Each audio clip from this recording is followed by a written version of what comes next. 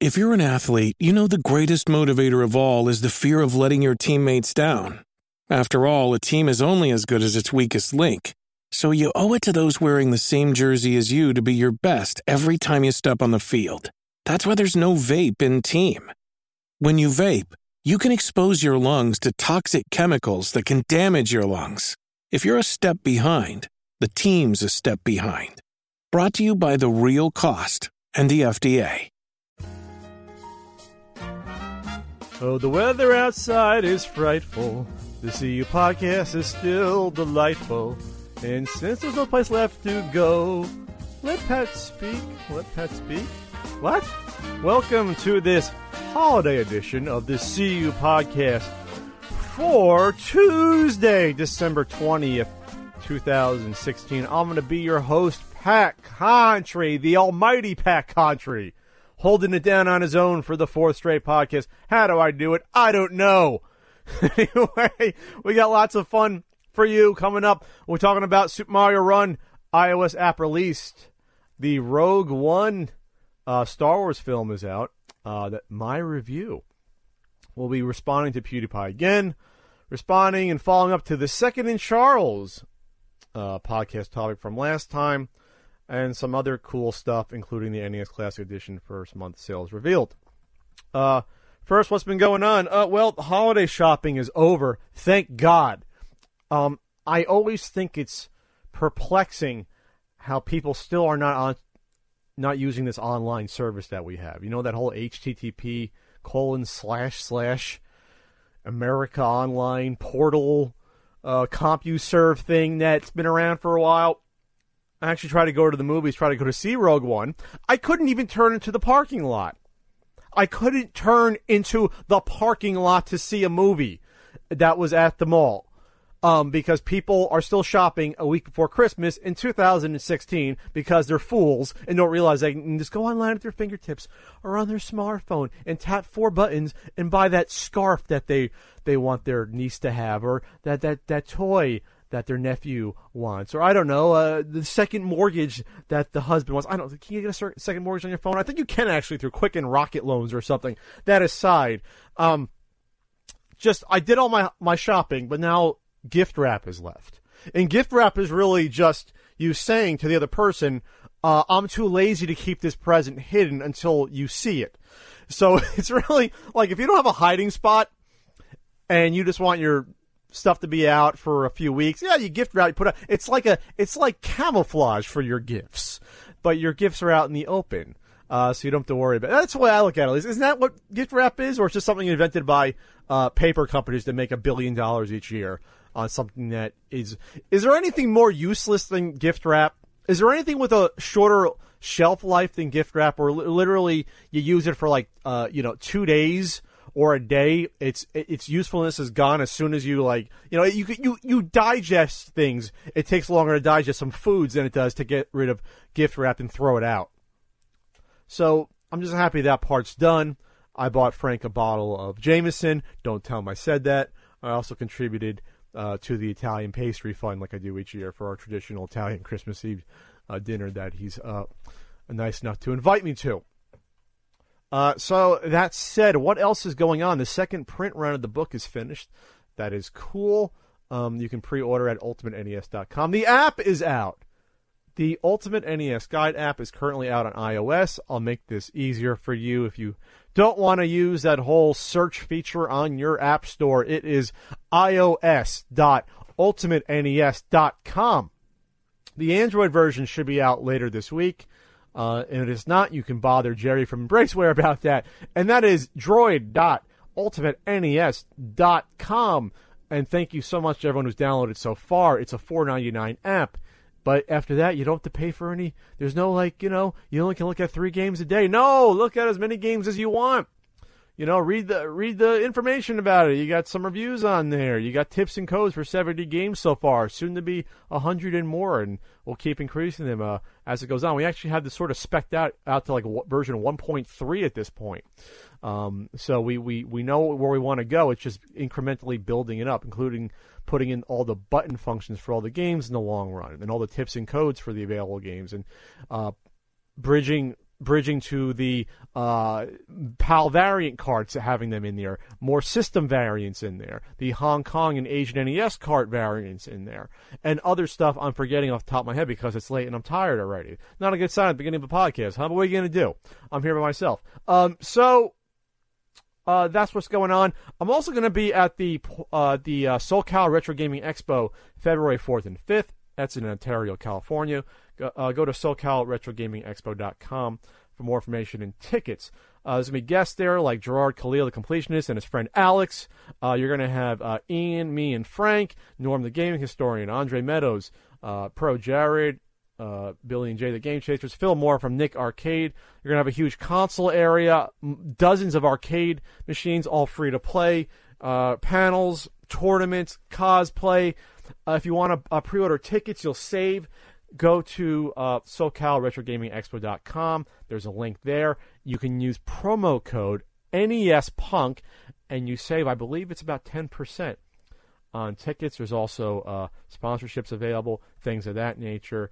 It's going to be fun. It was a great time in August, and it's going to be even bigger, a bigger arcade this time, more consoles, the cosplay, more guests, and more to be announced. Let's talk about the Super Mario Run app. I'm going to play it while I talk to you about it. This is an endless runner.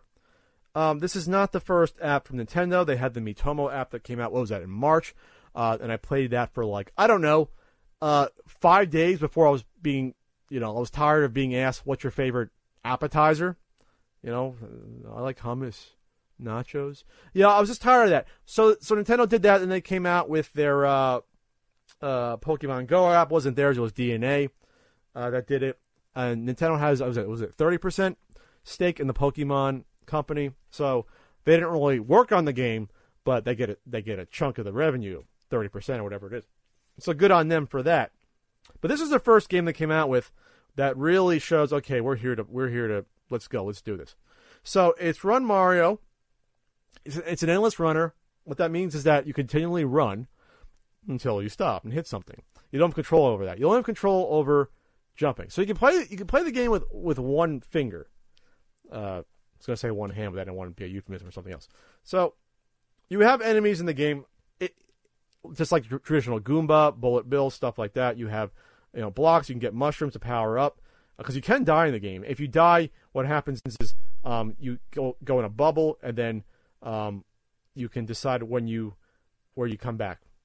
There's switch blocks. There's, like I said, there's coins. There's also purple coins, and the real goal is to get 5 purple coins. You unlock something. I forget what off the top of my head. The one thing that's interesting about the game is that you can run into enemies and you sort of just vault over them, but you can hop on them or do a trick where you vault over them and then hop on them for more coins and points. So there's 6 worlds. It is not a free game overall. It's free to start. It's like shareware, so which is interesting. Because some people were complaining about that it wasn't free. The first 3 levels are free, and then the 4th one you can try out for 30 seconds or 20 seconds, and then you can decide to buy it. So there's a flagpole at the end of levels. Every 4th level, it's either like the pirate ship and the airship or the castle. There's mini boss battles with I think the Koopalings and things like that, and Bowser, and the little dinosaur waving his arms in Super Mario 3 in the castle. So it's $9.99. I'm not an expert on app game prices. I think that's an okay price because there's no in-game purchases. It's not like that. Remember that stupid Need for Speed game we spoke about in the podcast a couple years ago, where you had to pay. You could pay for gasoline to recharge your car.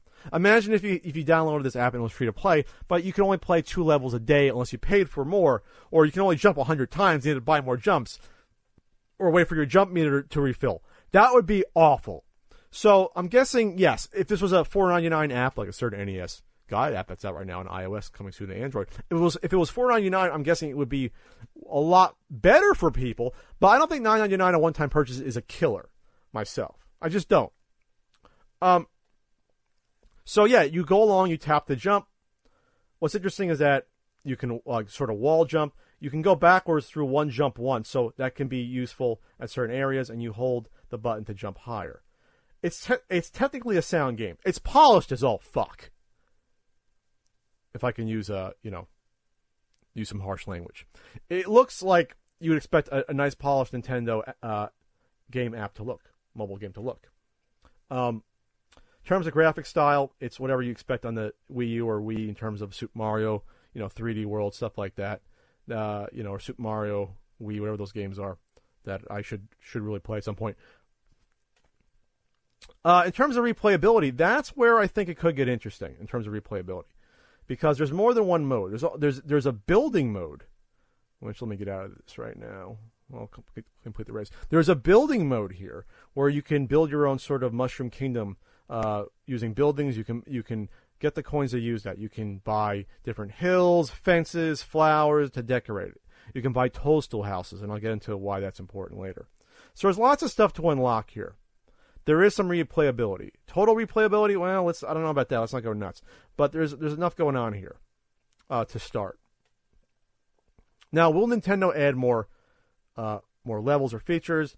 They said no on the outset, but from what I see so far, there's a decent amount of unlockables. And the good news, again, is that you don't have to pay for it. It's all through getting those purple coins, and it's through stuff like getting toadstools, which happens on the rally mode. So what is the rally mode? Jeez, I can't get past this level. The rally mode is a one-on-one mode, which actually interests me as much, if not more, than the main app. So the rally mode has a selection, and I'll go to that right now, where you can select, I believe they're computer players that you can challenge. And if you add friends, and you can link, by the way, you can link your My Nintendo account and use your Mii from the Wii U and Wii. But when you go to rally, which I'll go to right now, Let's go back. Let's click on rally. So rally, I'm going to do one right quick. So there's 5 different enemies. Again, I don't think these are real people because they'd have to wait for me. I think these are all just created. So they have different numbers for their rank. My rank is 99. Not that good. I can take on Pitch, for example. It has a rating of 156. And then there's different colored.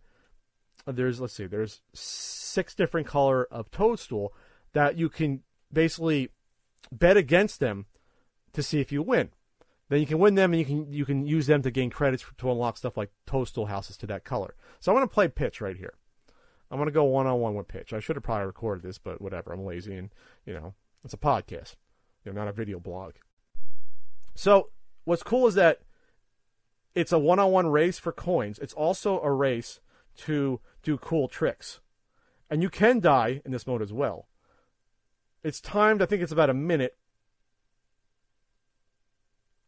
And you can get stuff like Coin Rush. When that happens, you get a bunch of coins that appear more than usual. And then you can go, and you can really get a lot more coins. You can pull off tricks. And when you pull off tricks, I'm going to lose this one because I can't fucking concentrate because I'm talking while I'm playing an app game. I didn't realize it'd be this complicated. You can pull off tricks like multiple hit combos, things of that nature, multiple jump combos. That gets your star rating going.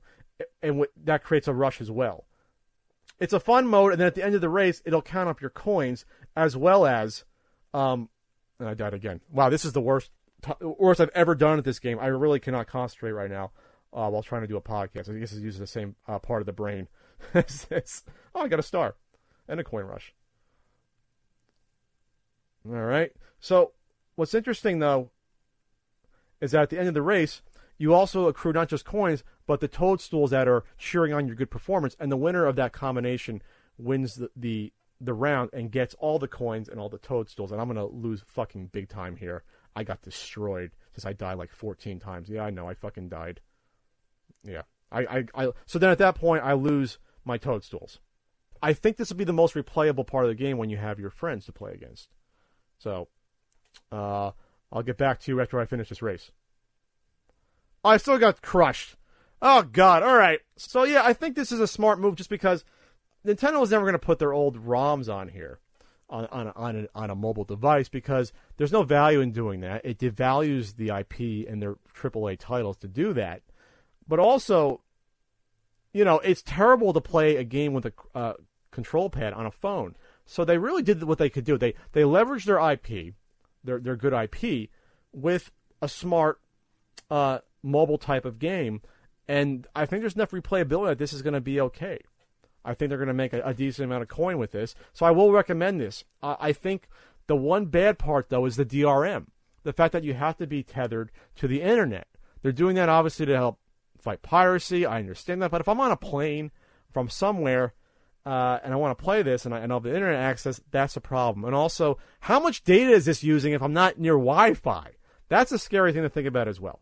So check it out, $9.99. If this was like $7.99 or $6.99, I think it'd be a bigger no-brainer. But $9.99 is not bad for what's probably going to be one of the most polished mobile games that you're going to find. So I want to respond. I don't want this to become of let's just bash random YouTubers or people that Pat wants to go after. That's not what this is about.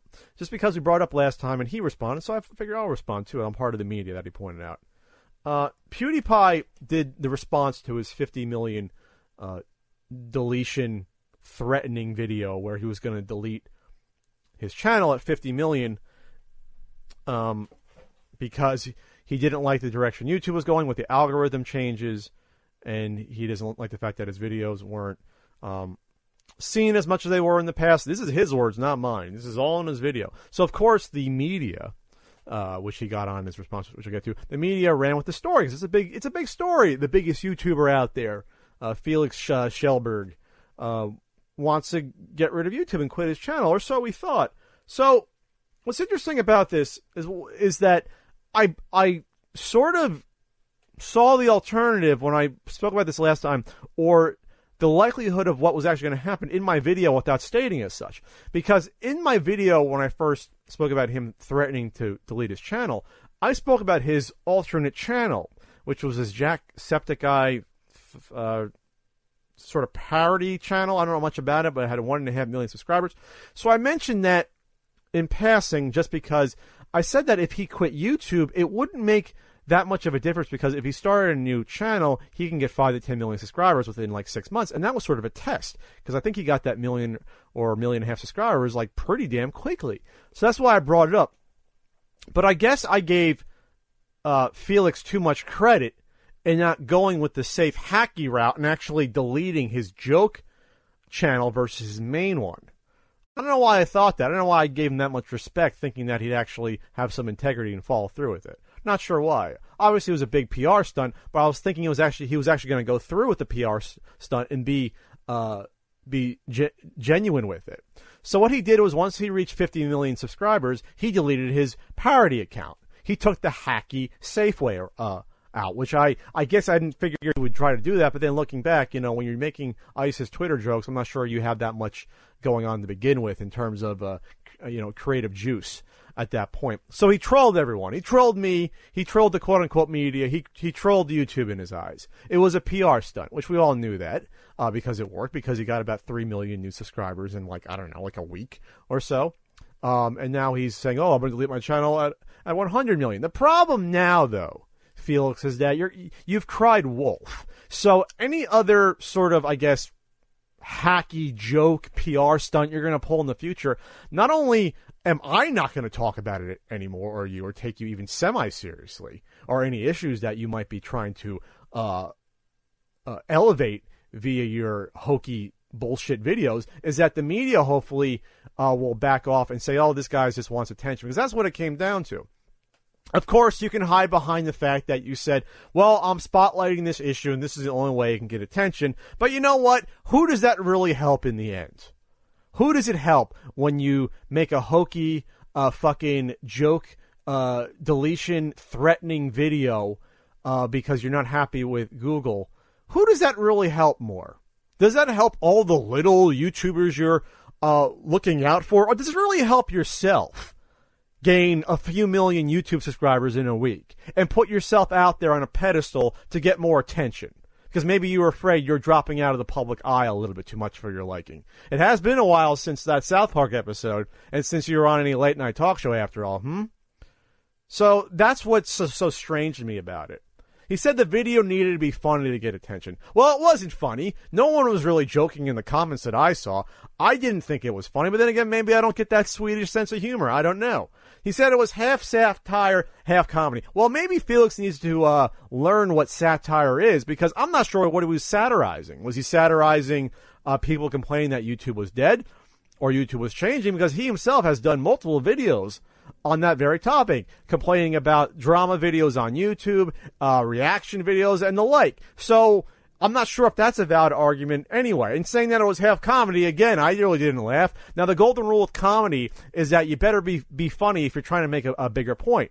If you're a comedian, if you're South Park or whatever else, you better make damn sure your jokes hit home. Now, again, to me, his jokes didn't hit home. But then again, I'm not his target audience trying to grow up out of their prepubescent stage and then graduate high school at the current moment. So maybe I'm not used to it. Maybe I'm not. He did say that being a YouTuber comes with a price. Yeah, there's a price to being a YouTuber. There's a price to being anything. There's a price to being a first responder. There's a price to me speaking about this garbage right now on the podcast, is that I'm tired and hungry and I need a burrito. So that's just an empty, vapid point. Because at the end of the day, it's not like you're pressed into being a YouTuber. You make the choice, and then, again, you have the power to decide how much you want to take this whole YouTube thing. Do you want it to be a part-time job? Do you want to do it once a week? Or do you want to work hard? Now, PewDiePie Felix, I guarantee you that you worked hard to be number one. I'm not disputing that fact. But that was on you. No one forced you to do that. There's not a ball and chain around your foot forcing you to be tethered to your computer while you scream and yell and play Goat Simulator. That's on you, buddy. Not anyone else. So the comes with the price is funny because in this instance, I know exactly what the price is for you. The price for you was, according to Forbes, I don't know, around $12 million last year is what the price it was for you to be a YouTuber. That's what the price was. That's not a bad price, is it?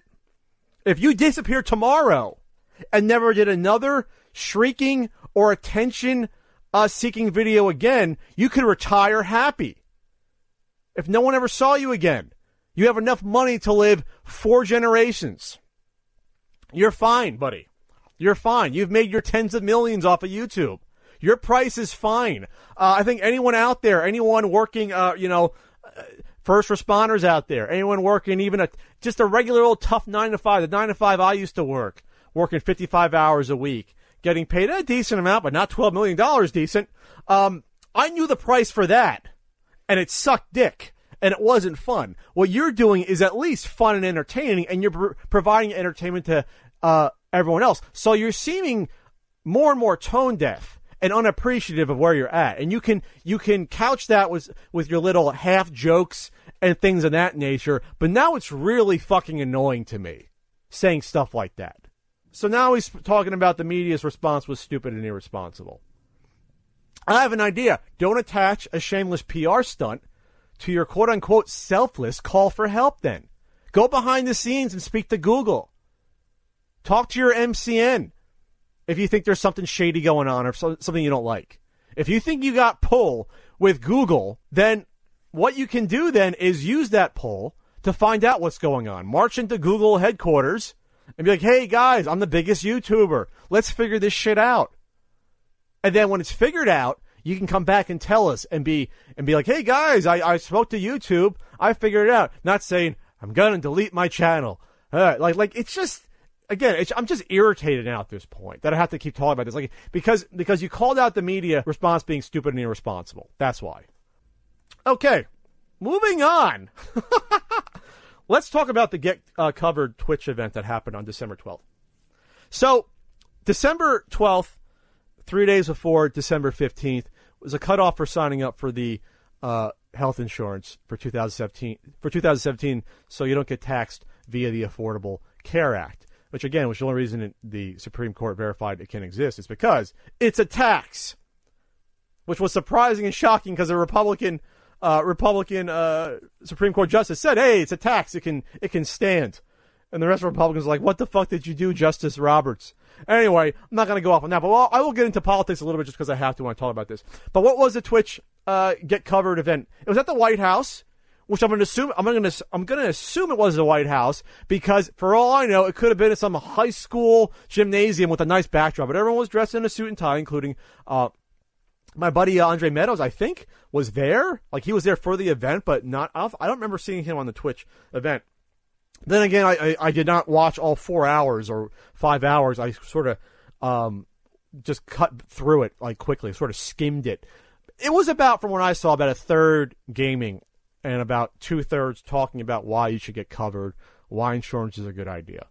For the record, health insurance is a great idea to have. I'm not going to deny that. Now, how health insurance has been implemented through the ACA, the Affordable Care Act, that's the huge debate that the country is still not really sure about, and most Americans don't like where it's ended up.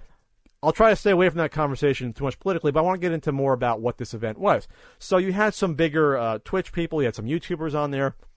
You even had some heartfelt stories from like the creator of That Dragon Cancer, or his 4-year-old unfortunately died of cancer, talking about how health insurance helped out his family because of the high cost. Again, health insurance itself isn't the issue here.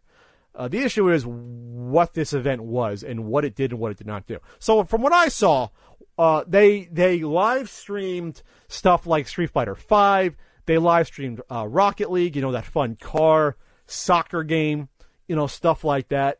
And in between that, had anecdotes about the ACA and why you should sign up. But the problem I have with this event, the main problem, not for the people involved with it, Twitch, I don't know what they get out of it. Maybe they got an in with the White House, someone on the tech side, lobby. I have no idea. The problem is that this is an inherently biased event politically. Without try not to choose a side politically, but only one political party passed this ACA act. That's redundant. Only one political party passed the ACA, and the other party didn't vote on it at all. So one party owns this out there. So the Twitch audience start young, 12. They can't buy their own insurance, but goes up until like the mid to late 20s and the 30s. So in order for the Affordable Care Act and the insurance exchange and the insurance companies to make money off of this, which, by the way, the insurance companies helped write the Affordable Care Act, which is one big fucking reason why I'm against it, or was to begin with, because they were guaranteeing themselves profit when writing the law. The main audience are the ones that keep this going, because the younger people that make even a decent amount of money don't qualify for the subsidies, which are tax credits to help pay for the insurance. And we are paying into the system to help out others. We are actually paying for other people to get insurance to make it affordable. So on the surface, this law has winners and losers. People like me are less likely to use it because we are healthier, because we are younger and or active. But overall, a 30-year-old, a 25-year-old, a 20-year-old, less likely to use it versus a 50-year-old, 60 and 70. That's just the odds. That's the way it makes sense for something like this to happen. You need the younger people to support the older ones in the system. It's like Social Security. Everyone's paying in. That money's going to be waiting for me, hopefully, but where's that money going to right now? It's going to someone else. So the problem with this event was that it was more about, why you personally should get healthcare insurance, but not what goes into the decisions that, from what I saw.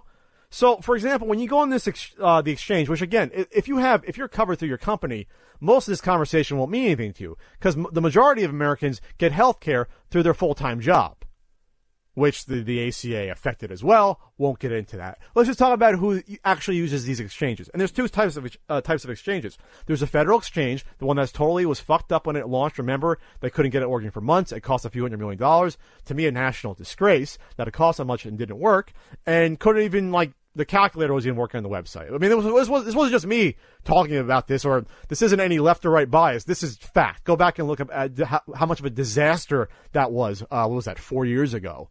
Trying to get that up and running. So there's that. And then thankfully I'm in California, which built their own state exchange, which actually works. So when you search for insurance, you put in your information, how much you made. You can say, Pat, do they trust you? Well, then you have to either, if you qualify for a subsidy or tax credit, which is what it really is, you have to upload either proof of income or your last year's W-2, showing that, hey, I'm not lying, that I'm only making $2 a year. So, but then you pick your plan, and this is why this Twitch stream bothered me, or at least rubbed me the wrong way, because what's important for young people to know is different types of healthcare insurance. Should you go with the bronze plan, which is more like an emergency plan, versus a silver plan? versus a gold plan versus a platinum plan. What do those things mean? What is a deductible?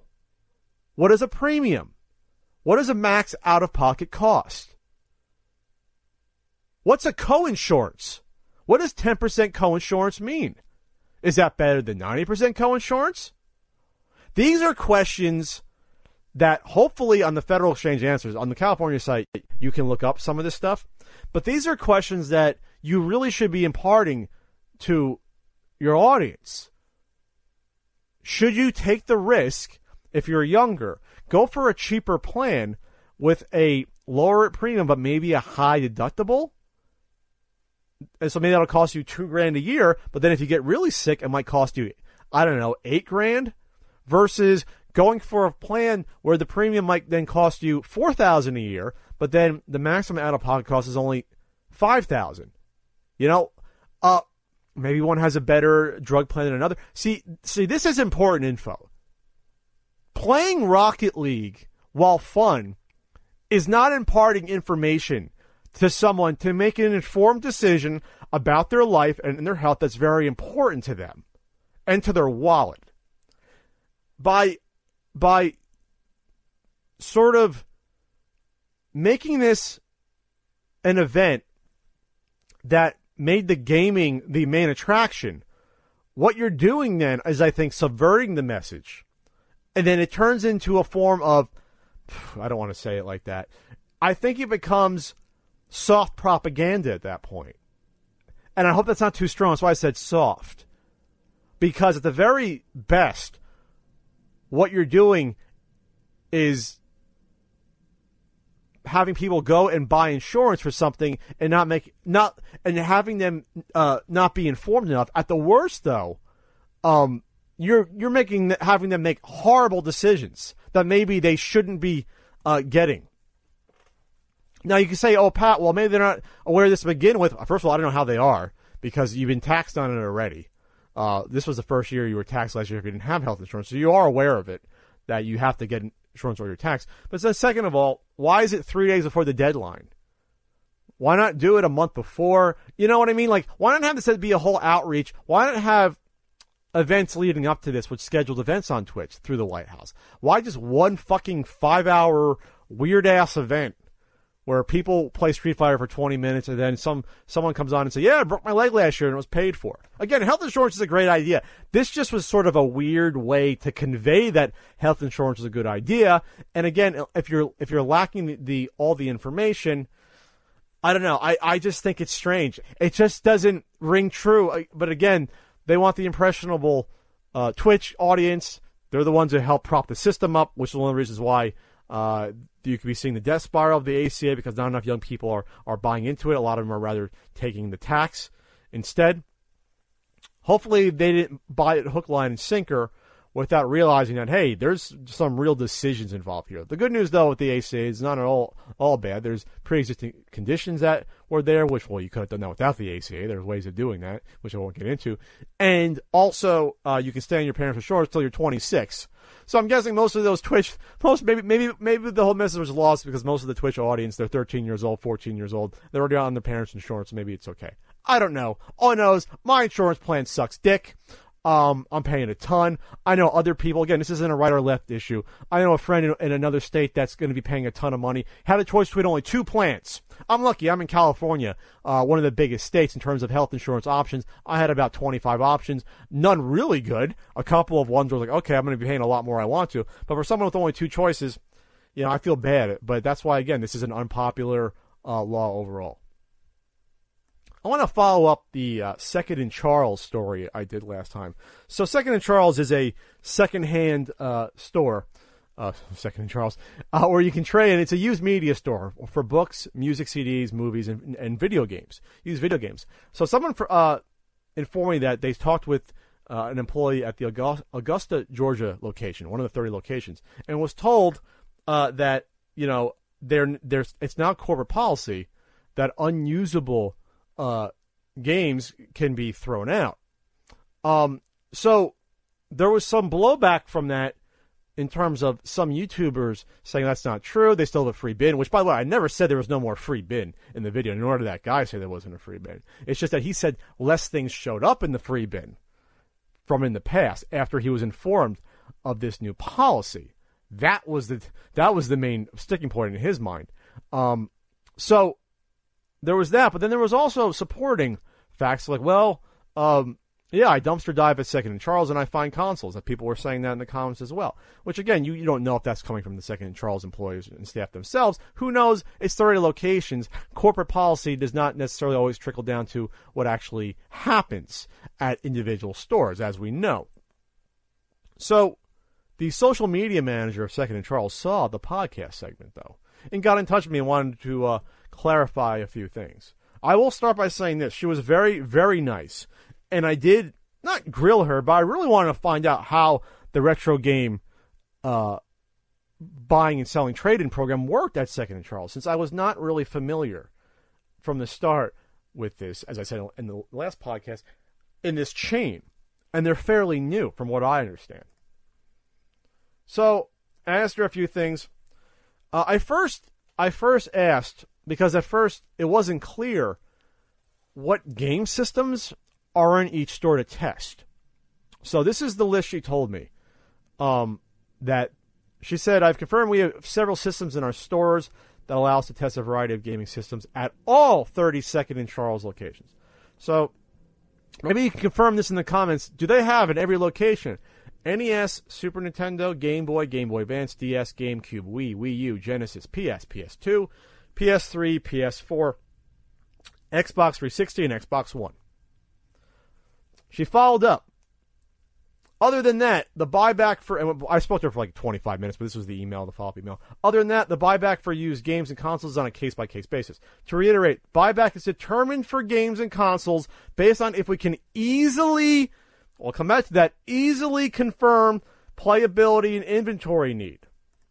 Second and Charles employees do not put items into the free bin unless it is their personal property. And as I stated, items are cycled out of the free bins rather quickly due to the fact that they are free.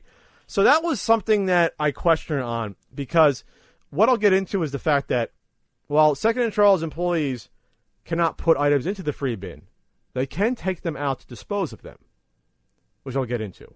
But she claims that's rare, the social media manager, because in her estimation, this is from Second and Charles Corporate, that there's turnover that's so high every week that they don't get a chance to do that.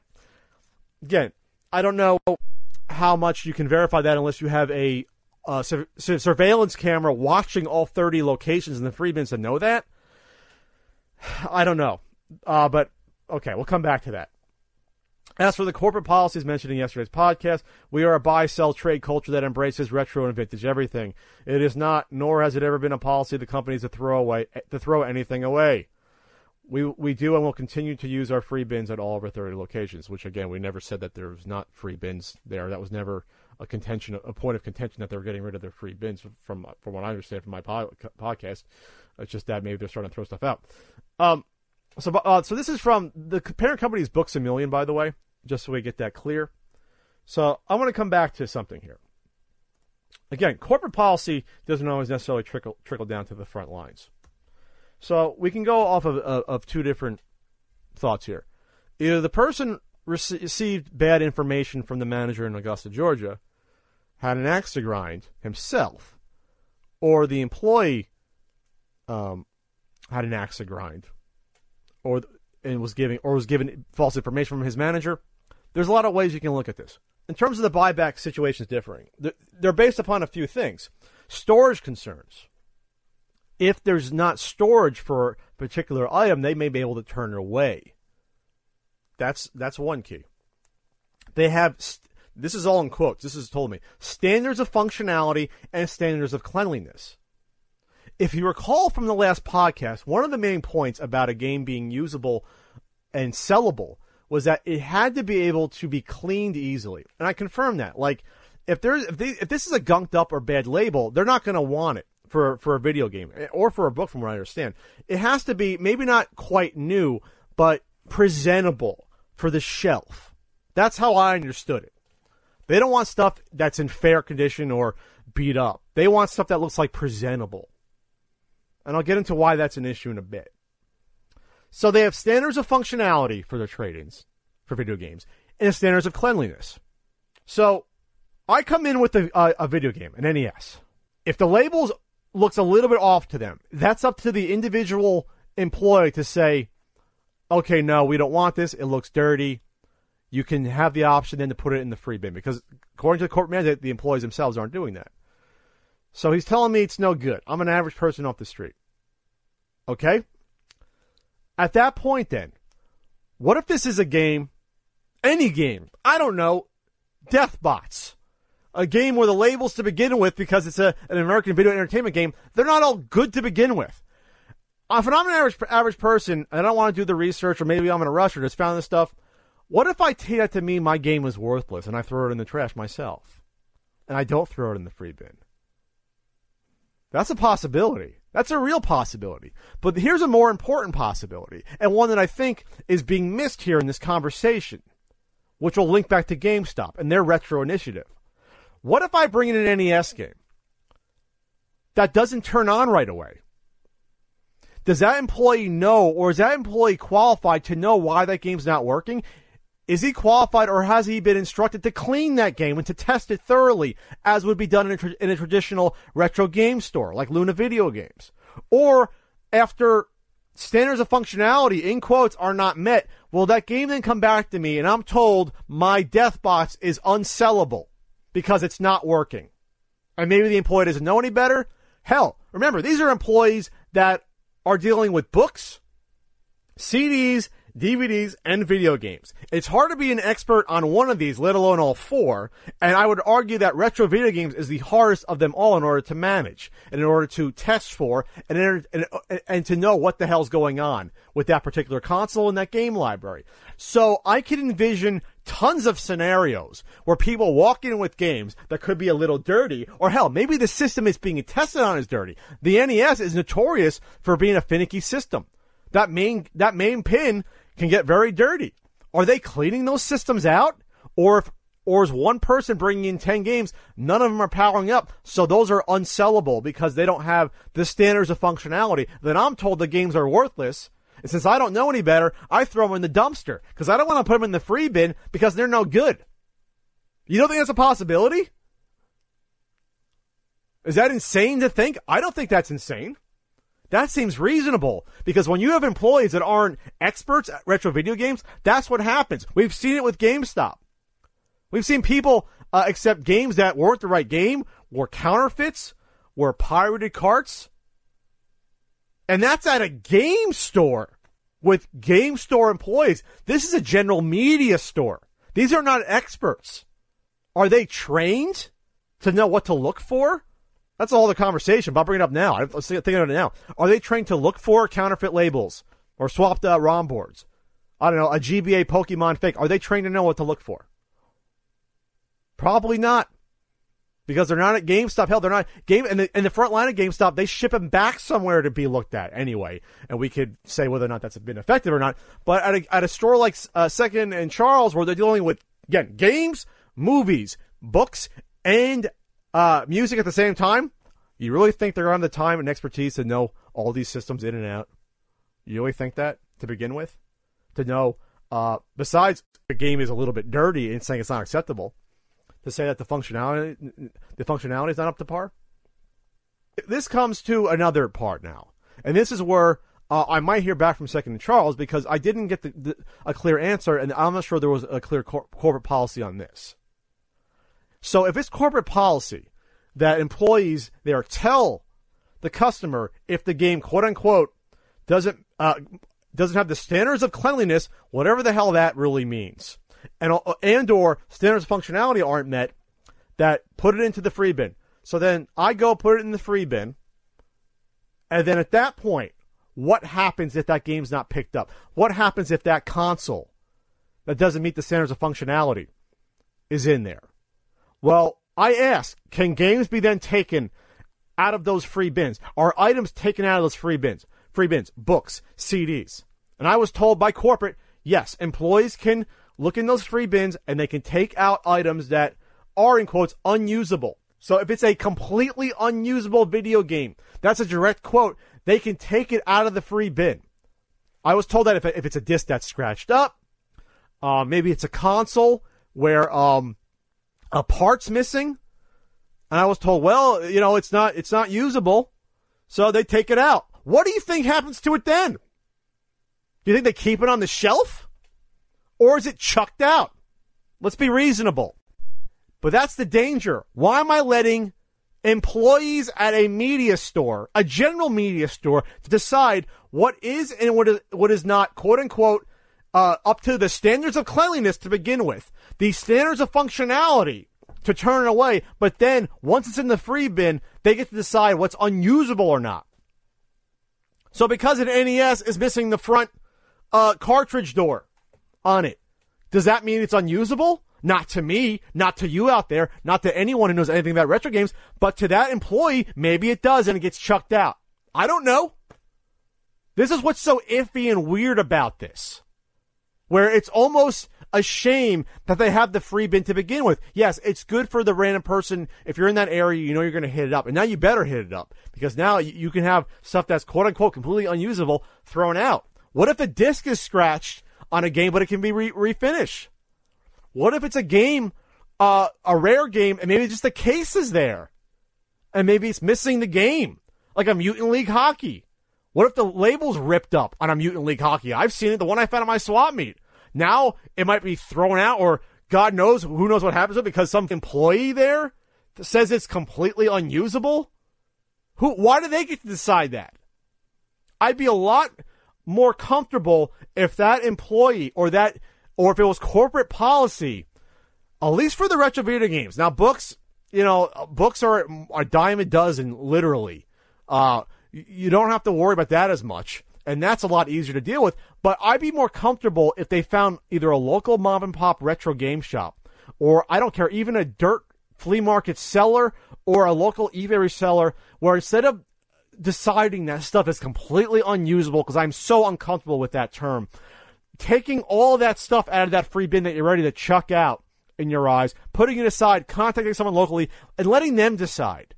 Letting them decide if it's worth it, because at least those people have the knowledge that you don't, that your store doesn't. Unless every one of your 30 locations has multiple employees that are experts in retro video games, because I highly doubt that's the case. Because I've been asked if they will have employees look and test everything in the free bin, and that's not happening. Again, if it's a quote-unquote completely unusable video game, which could mean either the standards of functionality, they're not testing the game in the free bin, that's a waste of their time, or the standards of cleanliness, that could be the reason it's there. If that's not met, they can say it's completely unusable. Which brings me to another part, though. And this is where stuff would get thrown out. They have a clearance section, I was told. And again, the woman was very nice on the phone.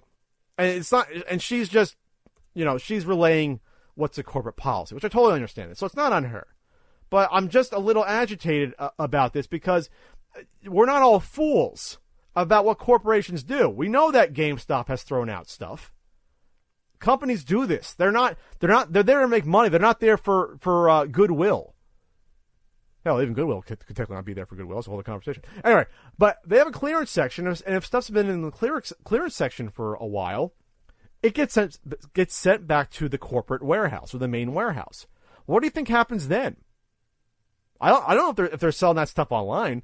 Do you think they're more likely to ship out clearance items, a PS2 Texas Hold'em game? Are they going to ship that out and waste the money to go ship it to a warehouse and then ship it elsewhere, across the country? Or are they more likely to do that, or to damage out that game, throw it out, and then write it off as a tax deduction since they paid someone for that game to begin with? What do you think's the more likely scenario?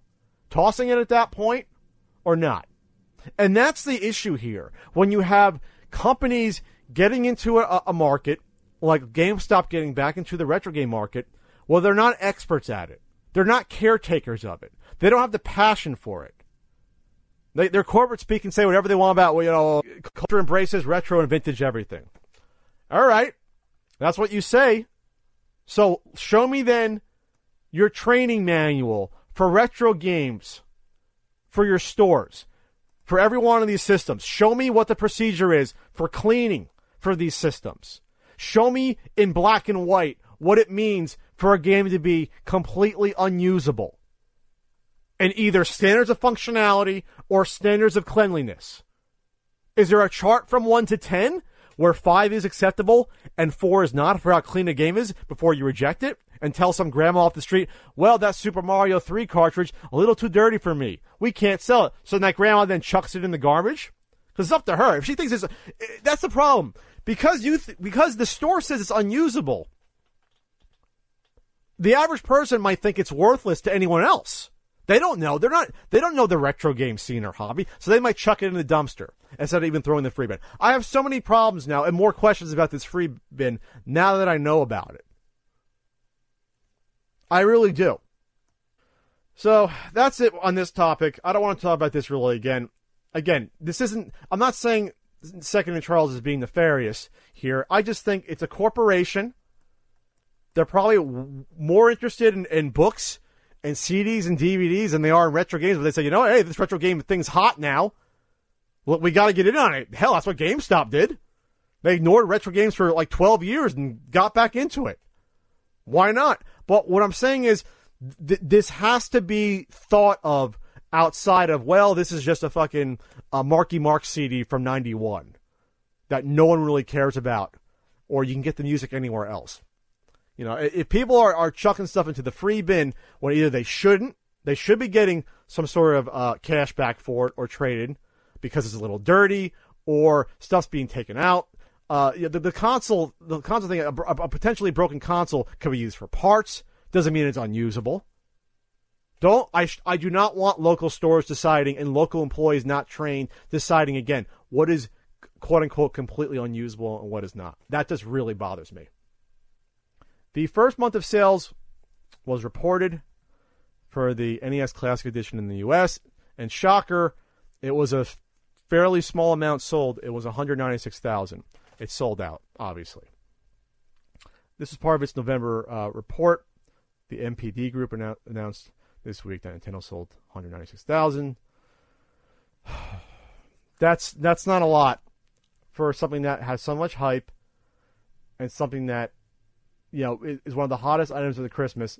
That is such a low amount that I hope someone at Nintendo is fucking fired. You know, if this was something where they could only manufacture that amount, then that's incompetence in terms of having the right distribution going on, or, you know, the right manufacturing outlets, you know, doing the pieces needed. I don't know. Was there a ROM chip shortage like there was in '88 for, you know, Zelda 2? I have no idea, but that's incredibly low. The amount of money they made, there'll be some pat math here, is I'm so disappointed in that low amount. So 196,000 times 60, 11,760,000 gross. I'm going to say profit off of that. Nintendo probably charged, I don't know, they probably charged like $45 per. They can get away with it. Let's just say the cost was $30 per, or whatever, $10 per. Let's say the profit was $30. So half, which is probably around right. They made like $6 million only off the NES Classic Edition. A company of Nintendo size, that's inexcusable. They could have shipped 5 million of these and probably sold most of them. Let's just say they would have sold 4 million, which I don't think is out of the question. So that would be 4 million, pat math, times 60 times 0.5. Yeah, they could have made like $120 million. Think about that. They could have made, even if it wasn't 4 million, if it was like 2 or 3, they could have made dozens of millions of dollars off the NES Classic Edition. And instead, they made less than 10. Why? Because of artificial choking of the supply? I don't know. Now, there have been good stories, unfortunately. I got a good tweet that actually a guy was grinning ear to ear.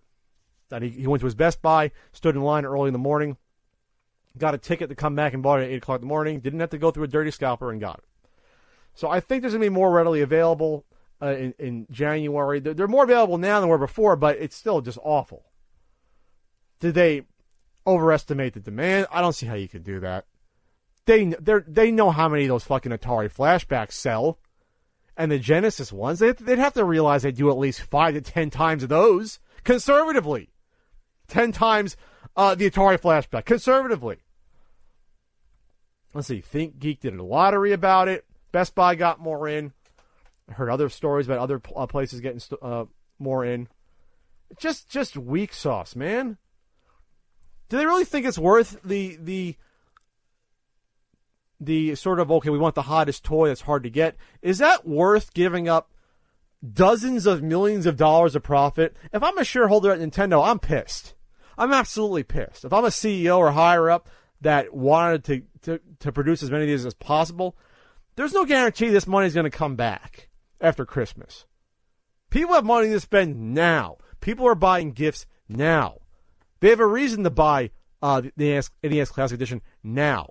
In January or February, that reason's gone. Christmas is gone at that point. Just awful decision-making. Just absolutely abysmal. When we first talked about this in July, Ian and I think we said this could easily sell 2 to 3 million, I think I said something like 5 million in the first few months. Or something like, I knew 5 million came up. Maybe within the first year. I was probably being conservative after this. They could have sold a few million this Christmas. They could have marketed it. I saw no commercials for this. They could have pumped out a few million of these and then ran commercials. Can you imagine if they ran commercials for this during like NFL games, Monday Night Football, during Monday Night Raw? Or it would have been huge. They've had the Tecmo Super Bowl commercials with Bo Jackson. People are like, wow, that's Nintendo. They followed that up with an NES Classic Edition commercial, including Tecmo Bowl. You would have sold 100,000 every freaking NFL game that you advertised it with. That's not even probably even hyperbole. That's all lost. That's gone now. Of course, Nintendo doesn't necessarily need that extra money, but that's the reason businesses exist, is to make money. So, just a shame. Absolute shame about it. I hope you get one. Don't give in to the dirty scalpers. There's more and more coming. After Christmas, they'll be easier to get. And I think those dirty scalpers will be forced to then move them, or else that guy's sitting on 20 of them. Those receipts have a time limit. After, usually I think Ian said 30 days of electronics, something like that. So there you go. How about a Kickstarter? This is called Dream World Pogi. There is a tie-in to a certain NES guidebook. I'll get into why. So this was developed by the Oliver twins. They worked on a bunch of Codemasters games / Camerica, who published them in the U.S., Codemasters in Europe. Like, like those funky NES games with the gold cards and licensed games. What do we got here? We got Big Nose the Caveman, stuff like that. You have the Quattro games, for example. They have their own sort of cute computer look and feel. Micro Machines, that bubble music, Ultimate Stuntman. Definitely a unique graphical look. It's almost not NES. It's they're like computers. Maybe it look like an Amiga game or something. So, Dream World Pogi is a platformer. Looks like a pretty high-paced platformer. It's interesting that the Kickstarter video shows the twins rummaging through the attic and all the code and games they have, and just like, oh, look at this. And then, they have tons of boxes. And they found one box where it says, let's see, what does it say in the box? Pogi NES development, I think it says. And then there's an NES like ROM card inside, which I think is cute. But they also go through they have the disc that the code's on. They have all the notes they had from back then, some art stuff, Xeroxed. So Pogi's a cute little, what is he? What the hell is he? He's like a purple, big-eared looking gremlin looking guy. Teddy bear, Pogi. It's adorable. It's like a fast-paced game from the gameplay here. You're collecting stars. At one point, it looks like you're invincible. Here, they already reached the goal. The goal is only 7,427. Very small goal, and I respect that a lot. They're up to 11,000 already. The quality of this game, I have no doubt, is going to be pretty good. I mean, those I like Big Nose Freaks Out. Big Nose of Caveman's pretty good.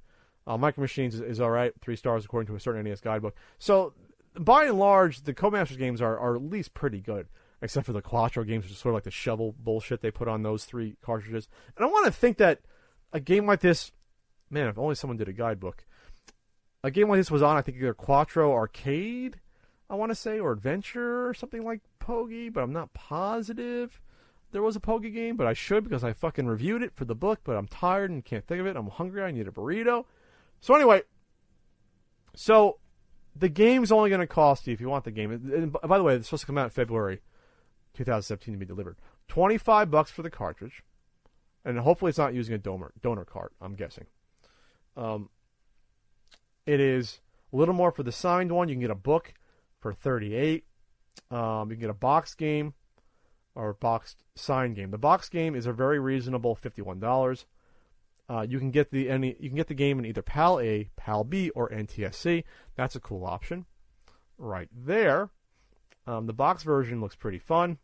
There's 15 sugar-coated levels of arcade action with everyone's lovable pet Fluffle Pogi. Okay, Fluffle. Then there's going to be a book, The Story of the Oliver Twins, which is going to tell about their times, I guess, with developing games for Codemasters, things like that. So why is this a cool project to back? Because, hell, these are the developers. They own the ROM, they own the cartridge, and they get to see their work get paid off. That's pretty cool, right?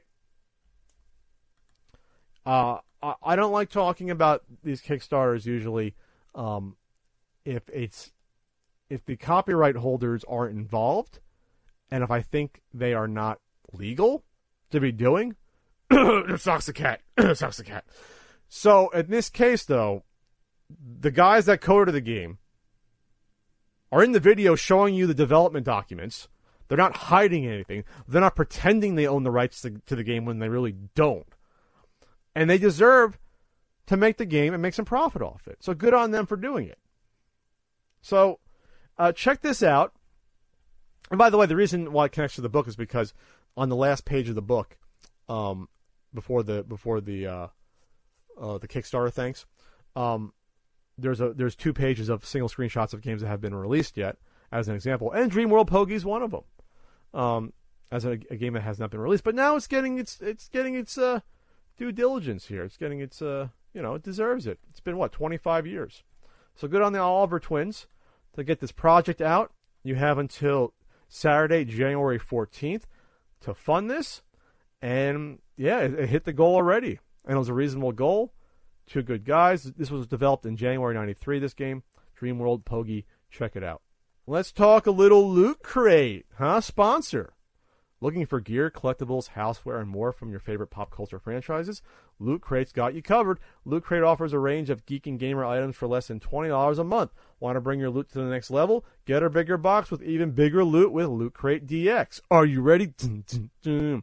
If you're more the type to wear your geeky heart on your sleeve, then Lootwear, the monthly wearables and accessories subscription, is what you're looking for. Check out lootcrate.com/Pat and enter code PAT to save 10% on any new Loot Crate sign up. I'm wearing a shirt right now from a Loot Crate. I'm wearing the Power Rangers shirt. And that Lootwear is actually legit. My girl stole my Nightmare Before Christmas socks. I want to look better on her than me. And she's wearing them proudly.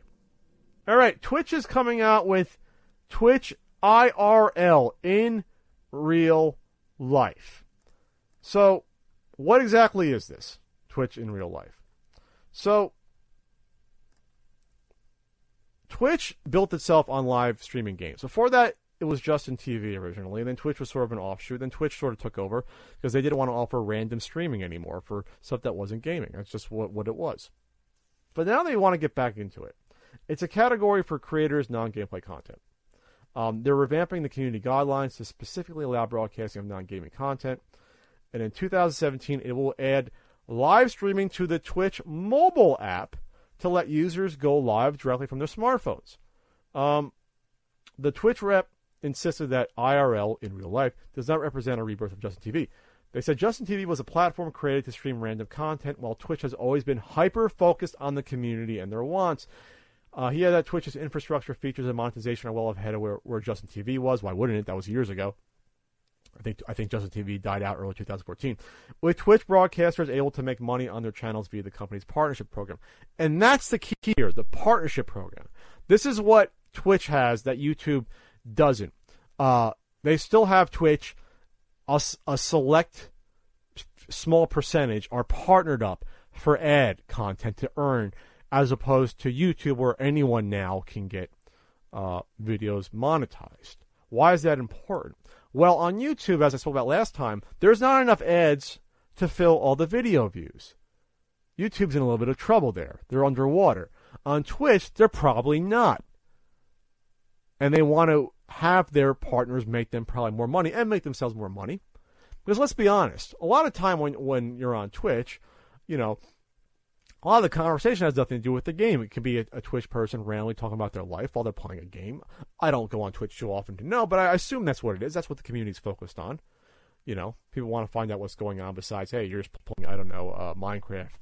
You know, well, how's your day? What are you eating? What do you know? So I think they see this as a way to keep the subscribers and the followers, subscribers, which one is which? Subscribers pay, followers don't. Keep them on Twitch and keep, more importantly, the partners on Twitch.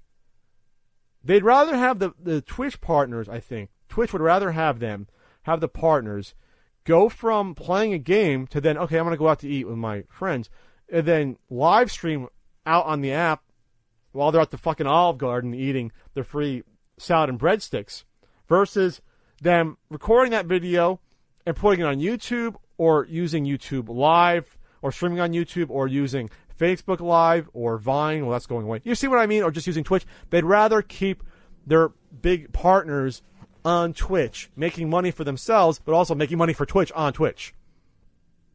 That's probably a good way to maximize the profit of the platform. Keep them on there, right? Why not? I think it's a great idea. Remember, Amazon bought them a couple years ago, right? Or a year and a half ago, and now that's part of Amazon Prime, Twitch Prime, which to me is a really good deal. So Amazon's called shots now. Big Amazon, big buddy Amazon's like, yeah, we want to let's speed up this whole profit thing. Let's make a little more money for Pappy Amazon here. Let's do that. So I don't think this is a play at YouTube, just because I'm not sure what the percentage of videos is that people go back and watch on Twitch when it's not live, but I'm sure it's not anywhere near watching stuff happen on Twitch live. But I don't know if there's going to be the infrastructure built in to keep the videos. Right now, I think a partner's videos are kept for 60 days or 90 or 30 days. It's not forever. I did download the 7th annual NES Marathon video, so just to be safe. The partner's videos are not kept forever. That's the one part. Even though you can create highlights, and if you do that, then it's kept forever. Okay, that's the caveat. Then your subscribers can see it, things like that. Remember, they did launch Twitch Creative less than, was that a year ago, or about a year ago. Remember, they did the whole Bob Ross marathon? So they are experimenting with this, other ways to make money besides gaming. So they don't admit it, but Twitch is going backwards, but that's not necessarily a bad thing, because you need more competition. Ustream shit the bed, because Ustream used to be a competitor, and they went corporate and totally lost the plot when they could have went for gaming, and they didn't, which was to their detriment. Holy shit, those people at Ustream must have been freaking thrown out the top window of a skyscraper, because they could have been Twitch if they went towards gaming, but didn't happen, and now no one even talks about Ustream anymore. You know, we don't use it for the NES Marathon anymore, unfortunately. Would you want to see me in real life at the swap meet on Twitch?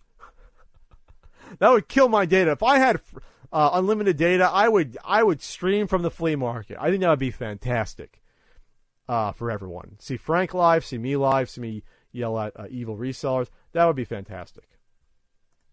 Let's talk about this strange article from The Atlantic. Nintendo's sad struggle for survival. Facing an uncertain future, the company keeps trying to mine its storied past, by Ian Bogost. So, this is a strange article, a little pretentious, not just because the guy's using $5 words and really wore out his thesaurus while writing it, but because he's melding together the story of what Nintendo was versus what it is now and the strategy going forward. Talking about what we all know about Nintendo helped, save the North American video game market. And then the games were cartoony, like Super Mario Brothers, Duck Hunt, Legend of Zelda. They were innocuous. And then Nintendo didn't grow up. Gaming changed around them with Doom and Mortal Kombat and blah, blah, blah, blah, blah, blah, blah, blah, blah. So, but then he talks about the NES Classic Edition and goes off the fucking rails here. His main quote here, and the one that's highlighted, is, to buy an NES Classic Edition isn't to express an interest in playing classic Nintendo games again, so much as it is a totem. And a totem's a fucking symbol, if you don't want a thesaurus.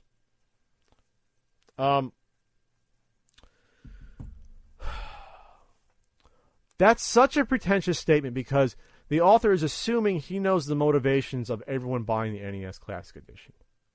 He's assuming that the casual person off the street that hasn't played an NES in 25 years just wants a little mini version just because of how the console looks, versus remembering fondly playing Tecmo Bowl or playing Ninja Gaiden or Mega Man 2 or one of the other 30 games on the console. That just turns my stomach. And it's not because it's cynical, it's because it's wrong on the surface. I'll bring up that story again about that 55-year-old in the sushi restaurant when I was with Frank in the summer. He brought up the NES Classic Edition to me. To me. He knew about it. I know people that their coworkers are bringing up. These aren't retro gamers saying, oh, I'm excited for this. Were they excited about this because it looks like a mini NES because it's a totem, or do they actually want to play those games again? Well, the author's deciding for us. That has nothing to do with the games. Absolutely not. No, they want a miniature NES that they can put on their fucking shelf. That's an insane statement, just false on its surface. Because if that's the case, why bother putting games on the damn system at all? Why go out and choose 30 of the best games possible that they could get the licensing for? Mega Man 2, Ninja Gaiden, Super Mario Bros. 1, 2, and 3, Zelda 1 and 2, Metroid. Why go out and even bother paying money to license those third-party games? Super C. Couldn't get Contra for some reason, but Super C. Galaga, Pac-Man. These are good games. This is not a fucking cash-in by any means when it comes to the games selected. I was impressed by the games. Couple of questionable choices overall, but Tecmo Bowl? Yeah, people don't have interest in playing these games. What was the average rating again, according to a certain NES guidebook? It's like 4.25 stars. The average game included with this? No, people aren't interested in those games at all. It's a fucking little totem. It's a symbol of my nostalgia. Are you kidding me? He writes, Ian, not our Ian, but this Ian from The Atlantic. The experience of the games themselves are less important than the sight and feel of the thing. You have a Nintendo. Again, his opinion. Like where does that come from? Where does that come from? Do you think that little kid that wants to play the system cares that that the color is gray and ugly? The NES looks like fucking garbage. If you want to get down to it. It's not an attractive looking system. When it came out, we didn't think, oh, look how sleek and sexy the NES is, that gray fucking box. And the reason they picked gray, according to my engineer friend, is because gray plastic, at least back then, was the cheapest plastic you could get. And that's probably also why the game cartridges were gray. Because that's a cheap plastic. The Sega Master System was a sexy system. Genesis. Super Nintendo was a little bit better, still gray. The NES was not a cute, sexy system. So I don't know what you're talking about there. So, again, to buy an NES Classic Edition isn't to express an interest in playing classic Nintendo games again, so much as it is a totem from which to recall the context in which those games were once played. That is insane.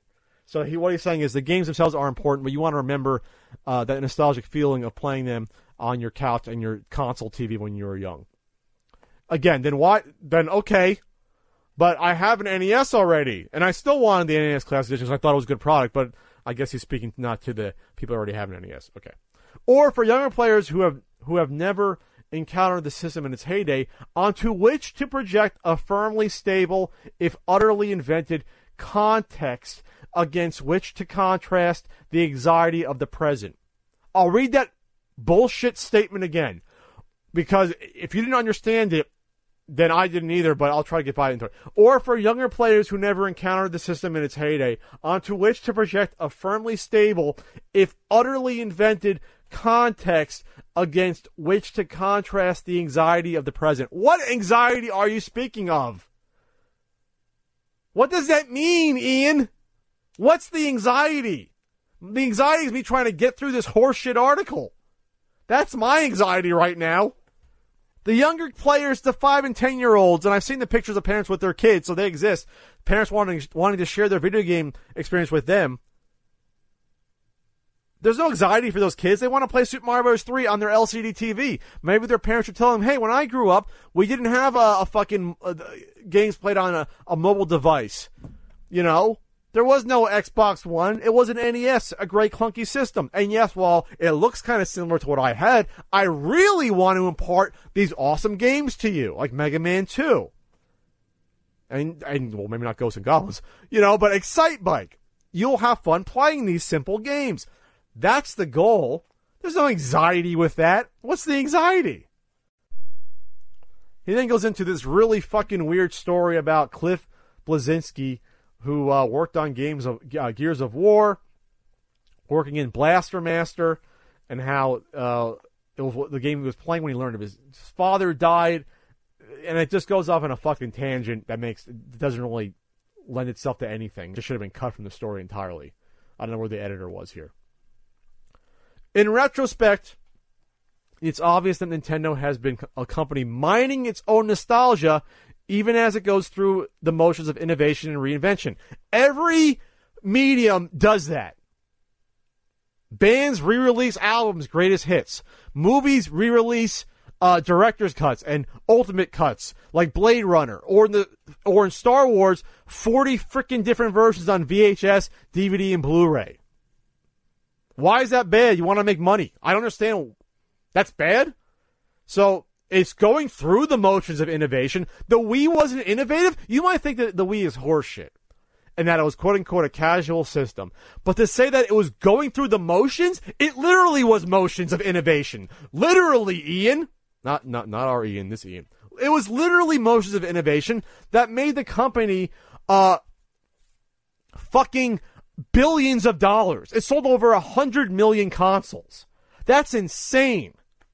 The most successful game console ever. The motions of innovation. What does that fucking mean?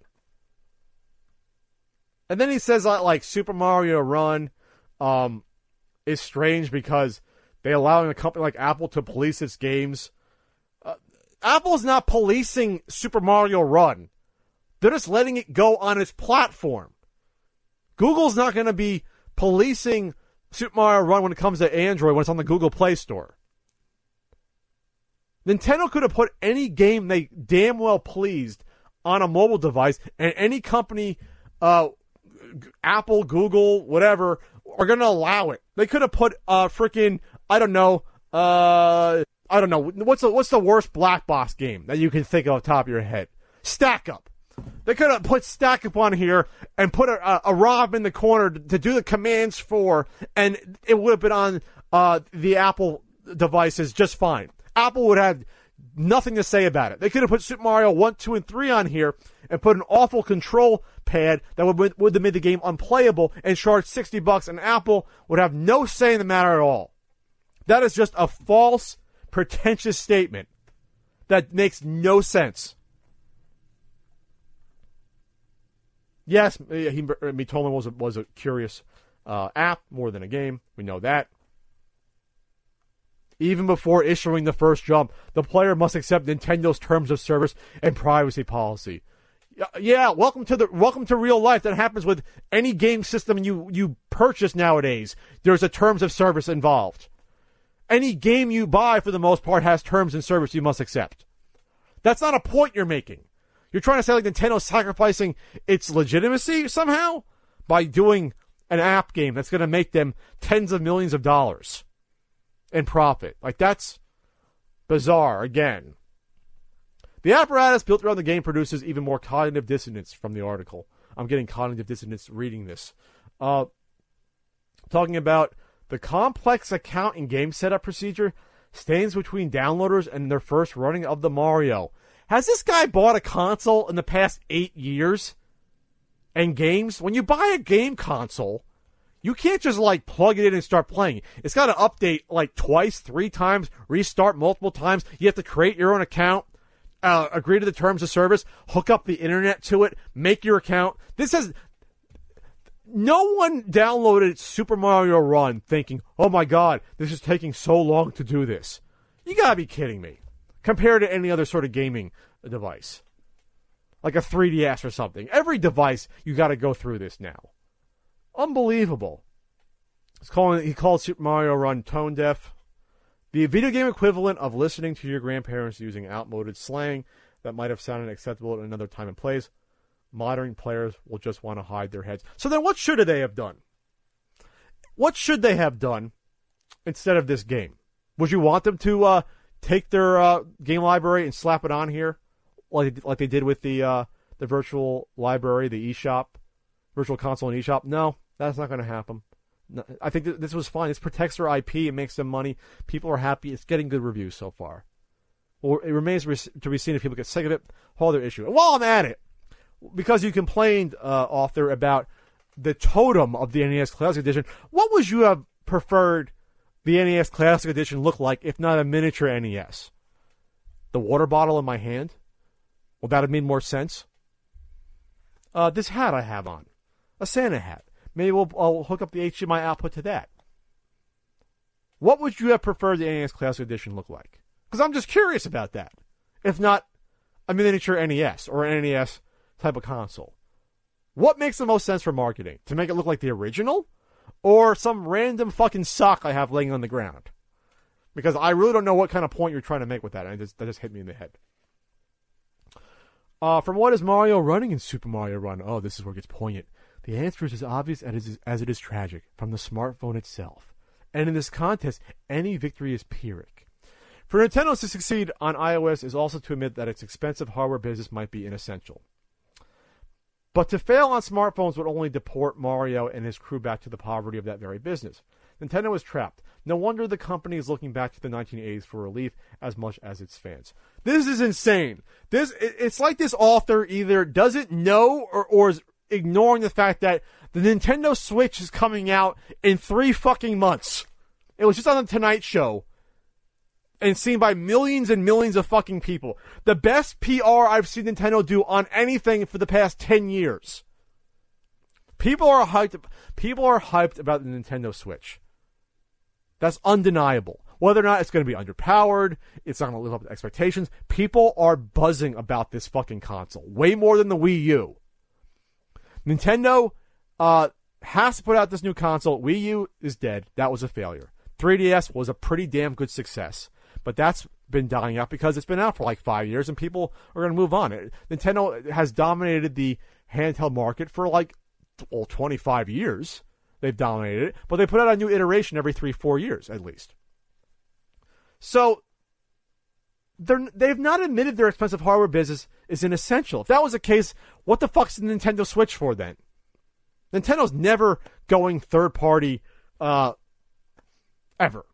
You're never going to see Nintendo give up their first-party hardware because they're a toy company. Toy and video game company. They're not. That's their strength. The reason Nintendo's going to exist far after everyone listening to this podcast is dead, and by the way, they've already been around for 125 fucking years. The reason they're going to continue to exist is because the massive success of the Wii, because of the hardware. Why would they give that up because they had one bad stumbling block with the Wii U? 3DS was a massive success, DS success, Game Boy success. Every console has been at least a minor success. Except for the Wii U, which they probably took a bath on, and the Virtual Boy, which, well, that was just fucking awful and abysmal. But they realized it and cut it after 8 months and got it off the market. Other than that, the other 15 consoles Nintendo have put out have all been successes. 3 out of 15, that's not a fucking bad track record for hardware, is it? Absolutely not. Especially when the second to last one was the biggest piece of hardware ever created for video games in terms of sales. And to say that they're trapped because they're going to a smartphone app, this is actually probably overdue to their shareholders and to everyone enjoying the app, saying, "Oh, this is cool. This is pretty inventive to get Nintendo IPs onto a smartphone." And it's not debasing it. It's something keeping within the the universe of Mario and protecting the IP at the same time. Let's see the comments right here real quick. Turbotastic. This is probably the best response I see. Magazines have been publishing Nintendo's doomed because it doesn't mindlessly imitate everything its competitors do articles since the mid-90s. It's all very predictable, as is the idea that somehow Nintendo is pathetic because it banks on nostalgia. Ignoring the fact that the entire entertainment industry is currently built on that idea. And it's nothing new either. Disney has been using nostalgia to market its properties for at least 50 years, and they seem pretty healthy. Super Mario Run is kind of a mess, mind you. Its biggest problem isn't even mentioned in this article, and that's how it asks you to pay $10, a huge price for a phone game, and doesn't even give you full access. The game only works if you're connected to the internet, which I brought up in my review. If you want to play on an airplane or during a subway commute, or just someplace with spotty Wi-Fi, too bad. And denying consumers full access to software they paid money for is not a good look. But the idea that this is somehow going to sink Nintendo, a company that owns several of the most valuable pop culture franchises in the entire world, is absurd, especially with the latest console, the Switch, generating a huge amount of positive interest. By the way, Pat here, I don't know, 3 huge Universal theme parks coming in California, in Orlando, and in fucking Japan in time for the Olympics there in 2020? Are you nuts? Nintendo's on top of the world right now. They are not struggling for survival. What an insulting, just brain-dead article, if I may say. Not to take it too personally, but this writer had an agenda, a big agenda, and ignored the facts or twisted them to suit what he wanted to try to accomplish here. But no one is fooled by this. This is cool. Friday the 13th gameplay from IGN. They did a mission. They did the first mission here. Or first mission, they played a playthrough of one round. So, what is this game again? We talked about the Kickstarter about a year and a half ago. Or a little over a year ago. This is an asymmetrical multiplayer game. What that means is that not all players are on the same side or doing the same task. In this case, it takes place in 1984. Around, the sort of the height of the franchise. That's around Friday the 13th part, 3 or so. So, one human player plays as Jason. There's 7 counselors. The counselors all have different abilities and powers. Some fight better, some have more stamina, some run faster, some have more technical prowess in terms of accomplishing some tasks there. The goal of the game is to simply survive. Survive the night or escape.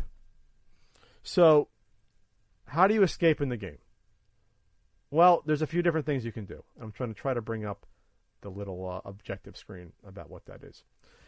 There's 2 different cars, I believe. There's a 4-passenger car and 2-passenger car that's available that you can try to repair.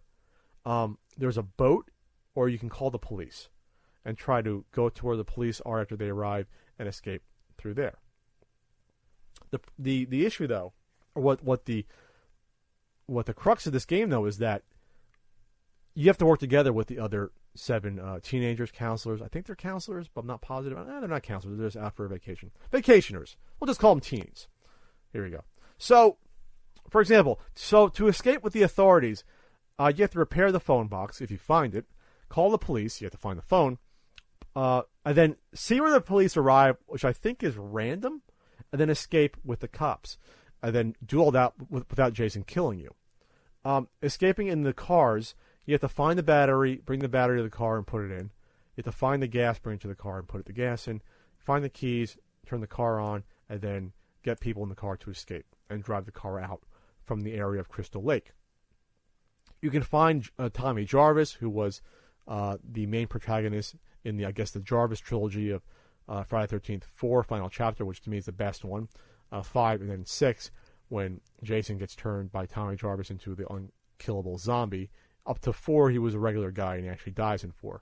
4, to me, is a classic slasher sort of Jason movie. It's the epitome of the franchise, and hell, if they ended it there, which they originally were going to, I would have been satisfied with that. And then Tommy can show up and sort of help you out and wreak havoc. So, Jason is just about unkillable in this game. So, you can hit him to distract him and sort of stun him, but one-on-one, he can take you out. Now, Jason can kill you either by just hacking away with weapons, or he can do like the sort of the fatality kills, which were featured in a past video. By the way, this game was pushed back. It was originally supposed to be out by now, but they pushed it back. But they are adding a single-player campaign, which originally did not meet the Kickstarter goal. So good on the developers for doing that. So you can hide in the game. It's about stealth. It's about hiding more than attacking Jason. Really, attacking Jason's like a last resort. And unless you're in a group, which I'll get into why that's important to be in a group, you don't stand a chance one-on-one. There are traps you can set. I saw in this gameplay video, there was a bear trap that sort of stunned Jason. But if Jason, he can come into the room, you best escape, like jumping out the window or fleeing. But based on your character, some characters are more agile than others. I saw one guy not be able to jump out the same window someone else did, so they probably weren't as agile. I think there's like a technician sort of person in the game that can repair the box, but other players can't do stuff. So you really have to communicate.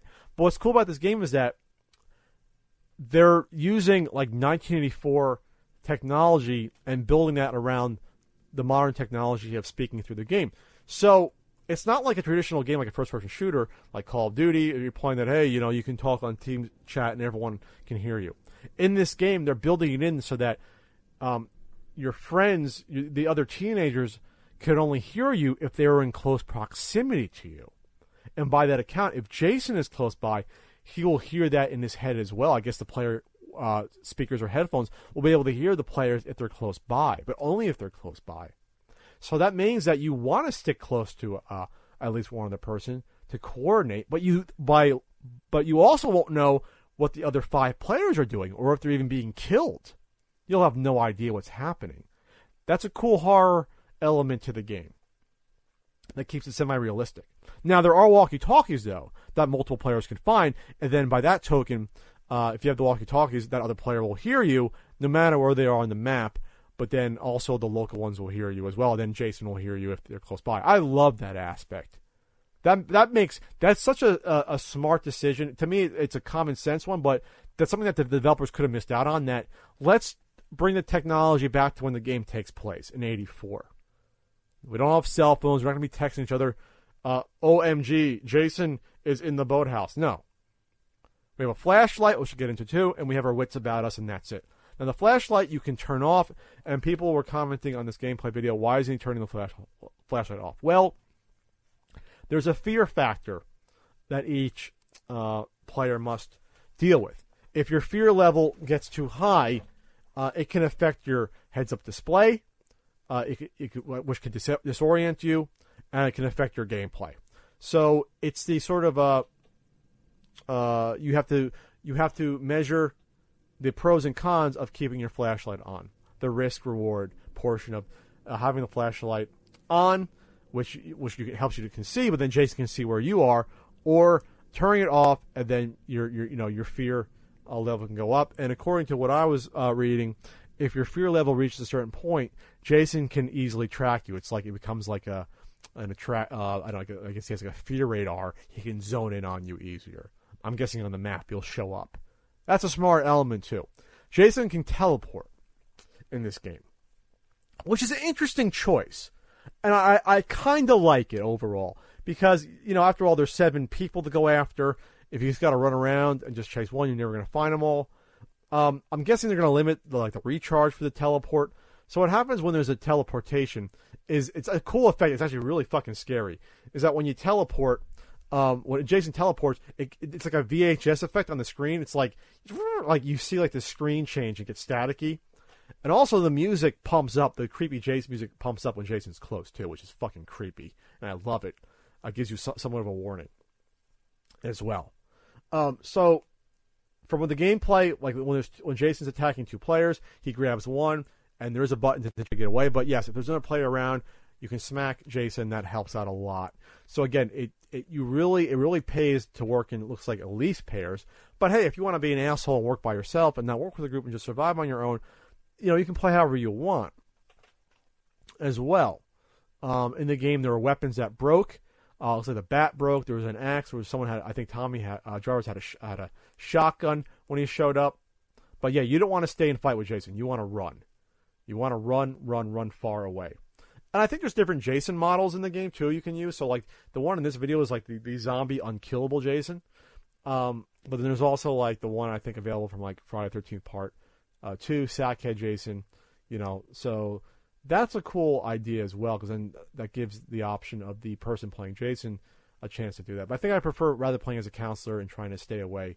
I think it'd be more interesting in the teamwork. But it is fun. Ooh, he's taking an axe to Jason there to help out. And it's that Tommy Jarvis with a shotgun right there. So in this video, it was interesting. The escape plan was to find the 4-passenger car. They all rush to the car at the end. One person has the gas. One person has the battery. And then one person drops it, so they put it in while the other one fights off Jason. But when one person gets killed while 2 or 3 escape and drive the car out, and then Jason teleports in front of the cars they're driving out, which I think is funny. And you can crash the car when you're going out as well. So what I like about this game is that while it is possible to kill Jason, it's not an impossibility.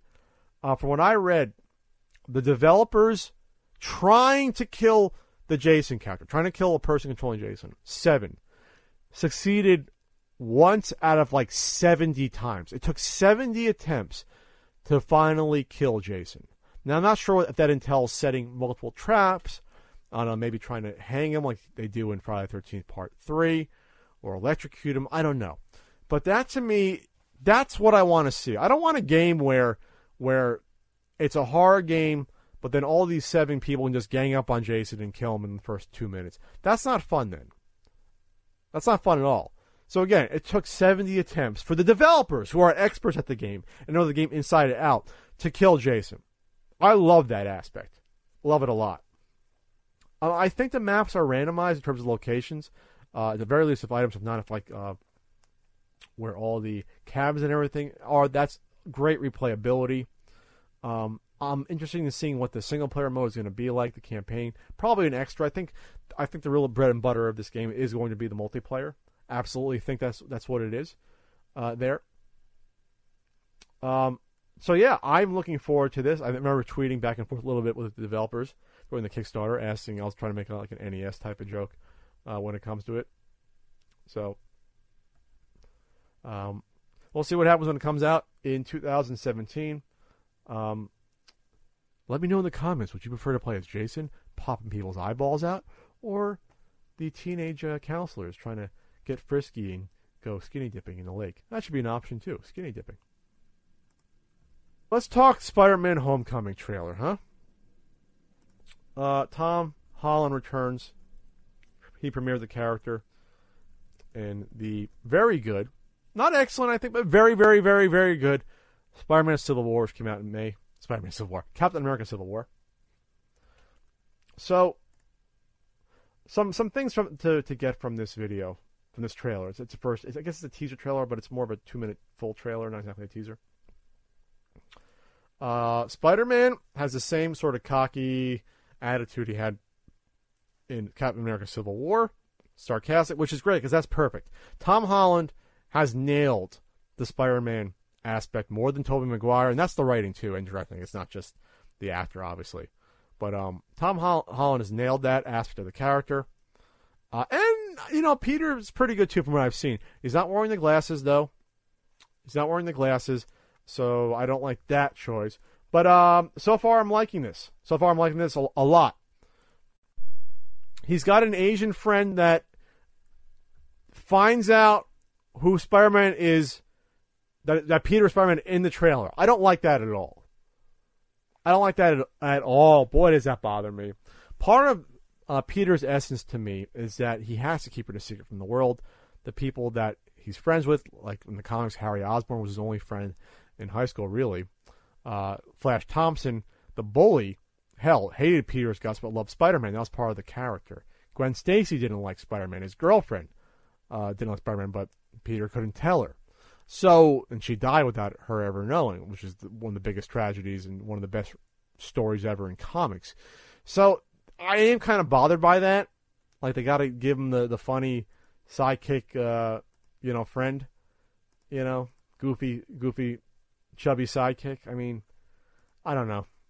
That's like almost cliche to me. But there's a lot of good in this trailer. The suit looks fantastic.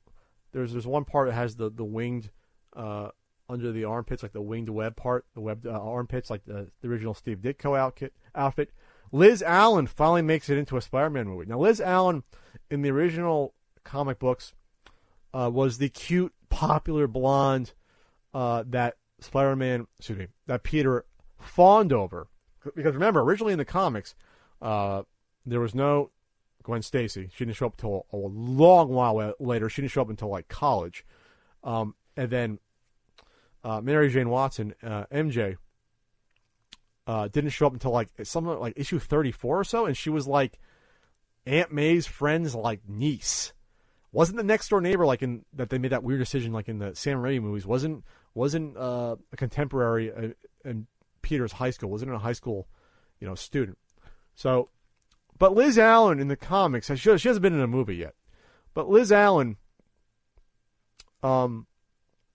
Peter liked her, but she never liked Peter. Then from what I read on Wikipedia, and I own that comic, when Peter graduates, which is like issue 28, when he fights the Multiman, that's the first comic book I ever read. I read a reprint of that. He graduates from high school in issue 28. And when that happens, she says, "Oh, Peter, I like you." Because by that point, Peter was showing more confidence. Because, hey, I'm Spider-Man. I got some strength now. I've got some confidence. And then Peter is not into her at that point. So it's good to see Liz show up. And changing the ethnicities doesn't bother me at all. I think they changed it in the comic. And honestly, they're in Queens. Multi-ethnic area. It's not all just Caucasians in Queens. So that's not a change that bothers me. So Peter's here and showing off his personality somewhat. Again, no glasses, which kind of bothers me a little bit. I'm not going to lie about that. He's watching like his fight against Ant-Man, I guess on YouTube on his computer. And, he's trying to get by. And, I got to balance high school with being Spider-Man. That's cool. We've seen it a teeny bit, but not that much. They sort of fast-forwarded him, unfortunately, in the earlier movies through high school. But that was an important part of Spider-Man. Again, it was 2.5 years of the comics before he even got out of high school. And Tom Holland looks like a freaking high schooler. He looks like a junior in high school. Tobey Maguire and Andrew Garfield were like 27 when the first Spider-Man movies were released, and for Spider-Man 1 and Amazing Spider-Man. They did not look like high schoolers. They looked like old men. Well, old men in terms of compared to a high schooler. So this is going to be good because we're going to see at least 2 movies where you can buy, maybe 3 movies where you can buy Spider-Man as a high schooler. That's fantastic. This kid can be 23 doing Spider-Man 3 or 22, and he'll still look like a high schooler to me. Very young face, young baby face. I love it. The elephant in the room, though, is the amount of Tony Stark in this trailer, Iron Man. It does bother me on the surface, being a huge Spider-Man fan, that a B-lister like Iron Man is being put into this trailer and this movie so much in order to float a Spider-Man movie. That bothers me. But again, I don't fault Marvel and Sony for that because they fucked up so badly with the Amazing Spider-Man movie, especially the sequel, that they cannot let the A hero, biggest Marvel superhero, fail in his first, Marvel Studios, slash Sony, wink, wink, level, Marvel Studios movie. He's got to be a success. And throwing in the biggest actor in the Marvel, in the MCU, the guy that the weight of the entire movie continuity was built with Iron Man, putting him into your movie isn't a bad idea. I just don't like the fact that he's mentoring Peter to such a degree and playing that father figure. That bothers me just a little bit. And yes, Iron Man, before you complain that and say he's not really a B-lister, he was a B-lister for quite a while until these movies. When people said, there's an Iron Man movie coming out? Really? That's the first Marvel Studios film? People were kind of scratching their head. But to his credit, Robert Downey Jr. done an awesome job with it. He's been doing the role now for 8 years. And what was that? Like 6 movies. So he's done a really good job with that. I just don't like the amount they showed in here. But then again, hopefully he only has 2 or 3 little scenes in the movie and isn't fighting alongside Spider-Man. But then again, you see Iron Man suiting up and flying with Spider-Man at the end. That bothers me. Sorry, it does. Sorry, that bothers me a lot. I want Spider-Man to stand on his own. He's one of the biggest superheroes that's ever existed, and definitely Marvel's biggest guy. He was the A-lister for well, he's still the only A-lister that's existed for the past 50 years. If you want to say Hulk, Spider-Man, used to be Fantastic Four were the A-listers, and Captain America. Those were the big A-listers. And then Wolverine came along in the late 70s, early 80s as the next big A-lister.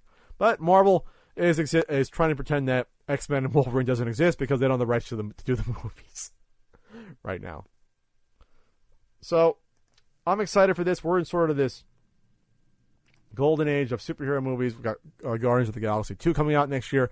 Spider-Man a couple months later. Hell, Wonder Woman looks good. DC movie. Yeah, Pat, you hate everything about DC. Yeah, I'll probably see Wonder Woman. It looks all right. And I like Tom Holland in this role a lot. And by the way, Michael Keaton as Vulture is a great pick for a villain. Remember, Vulture originally was Sam Raimi's choice to be in Spider-Man 3. He was going to be sort of the team-up villain with Sandman.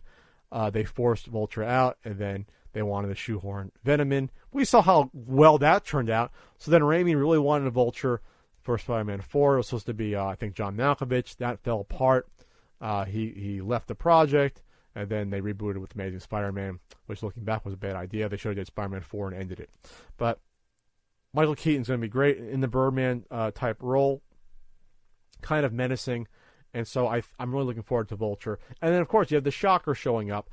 Some people were saying that, he's going to be teaming up with the Vulture. I don't know about that. I think he'll just still be a minor B villain. I'm not sure Marvel's going to do the idea that I want, where it's like just a minor villain that can never carry its own movie for the pre credits, like James Bond sort of sequence where he fights him for like 5-6 minutes and then roll credits. We'll see what happens with that. You never know, right? Rogue One. A Star Wars story instead of Star Wars Rogue One. Rogue One came out to critical and audience acclaim, and I loved it. It could probably be, if not my third favorite, either my second or third favorite Star Wars movie out of the 8 ones that are out there, if you don't count the freaking Ewok TV ones, which I've actually never seen. As I tweeted, it was more mature, because there are some mature Star Wars films. Empire Strikes Back was pretty mature. But this treated the actual war as a complex subject.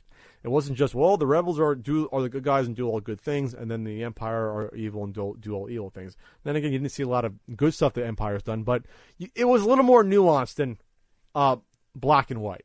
There was some shade of gray there. This was directed by Gareth Edwards.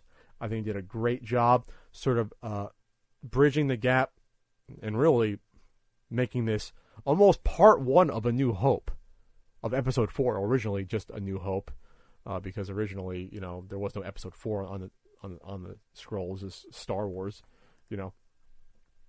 So, The Force Awakens comes out last year, and everyone complains that, it's just basically a redone Star Wars Episode 4. There are similarities, yes. They played it safe. I think they had to play it safe because, they spent billions of dollars and they couldn't have a screw up. So maybe they went a little bit too safe. I'm not going to argue if they did that, but I still thought it was a fun movie. This, however, did not exactly play it safe. Not at all. But it was still a good movie. It still made a ton of money and still was a great time. Which shows that there is some room between total popcorn and taking a risk. There's some room in there. It's not all just 1 or 10. You can meet somewhere in the middle there. So, first off, what I like about this movie is that the Jyn Erso character was a flawed character that I think went through a much better journey than the character of Rey from The Force Awakens. Now, you can say Rey was, she was overpowered. Some say she was a Mary Sue, whatever the hell that means. But Rey really, during the film, was just discovering that she had Jedi powers. I mean, really. Yeah, she didn't know where she came from, but, she was kind of like Luke. She was the female Luke, really, in that movie, except they accelerated the Force powers more between, 2 movies to 1. Then again, Luke used the Force at the end of the... Okay, it was Episode 4, Force Awakens. All right, it was. You're right about that. But Jyn has sort of a troubled past and really has to think about what's going on and what she wants to dedicate her life to in terms of helping the rebellion out more than Rey did, I think. Rey was more of a, let's just do this. Well, I think Jyn was more actually struggling with it. At least that's how it came across to me. So Felicity Jones did a good job, as did Diego Luna as Cassian Andor, who's sort of the rebel recruiter. And what I liked about his character, more of the sort of do what it takes character, kind of in the vein of the original Han Solo before they had Greedo shoot at him, was there's a scene, and this, by the way, this is a spoiler. Spoilers, spoilers, spoilers, spoilers, spoilers, spoilers, spoilers. You can't complain now, spoilers. Is that the character of Cassian, in the first 15 minutes of the movie, shoots a rebel informant in cold blood to help escape. A guy that was given information he ends up shooting and then escapes. Ballsy. Because that can turn off a crowd saying, whoa, I want my good guys to be good. Like Lucas said, I want my John Wayne character to be like an archetype. No. There's some down and dirty work in a rebellion. The Sons of Liberty, if you're going back to American history, the Sons of Liberty did some dastardly shit in the rebellion against the British Empire. But they were on our side, the U.S. side, if you're listening in the U.S. of A, in America. So, the same thing. Freedom fighters do some bad shit to survive and to get the job done. And actually, that works into the plot, where Cassian is told by one of the rebellion higher-ups, against orders of Mon Mothma, who's the leader of the rebellion and a senator at the time, to kill off Jin's father, Galen Erso, played by Mads Mikkelsen, who's now showing up in every fucking thing. But it's great because he's a good actor. So he's originally going to kill him, which creates a moral dilemma. Should he do it? Because the character of Galen Erso is the prime engineer of the Death Star, and that works into the plot where his wife, Jin's mother, gets killed off at the beginning of the movie. It takes place in the past. She runs away as a child, Jin, and then to protect her, Galen comes back and continues to work on the Death Star because he figures, well, I guess someone else can do it, so I might as well do it and protect my daughter at the same time. And I'll work in a little sort of a loophole into how it's destroyed, which actually worked out well. So again, there's shades of gray in this movie. So Cassian can't bring it upon himself to kill Galen, Jin's father. When they go from Jeju, they go to Jeju first, where you come across two guys that were originally looking after the original Jedi Temple, but it's been gutted. It's been gutted of the, Kyber crystals, which they use in lightsabers, which it turns out they're also using in the Death Star to power it. So that's been gutted. Donnie Yen plays Chirrut, and you have Wen Jiang playing Baze. So Chirrut and Baze, Chirrut's a blind martial artist. He's force sensitive. Donnie Yen's awesome. He's probably closer to 50 than 40, but he has some impressive fight scenes. And he's a believer in the Force. And then Baze is sort of like a badass mercenary that has like a machine, a laser rifle that doesn't really believe in the Force, thinks it's hokey, right? But they're best of friends. They go back and forth. They help each other out. I wish their characters could have been fleshed out more, which is one of the complaints I have about this movie, is that it really is a heavily plot-driven movie versus character-based, but there are character arcs that do happen, though. The other main character of the 5 or 6, if you want to call it that, K2SO, which is an Imperial droid that's been refashioned to help the rebellion, played by, or voiced and motion captured by Alan Tudyk, who's the primarily 95% of the comedy relief, and this movie does need comedy relief. It is a dark, gritty movie overall, but you do have to have comedy even in movies like that.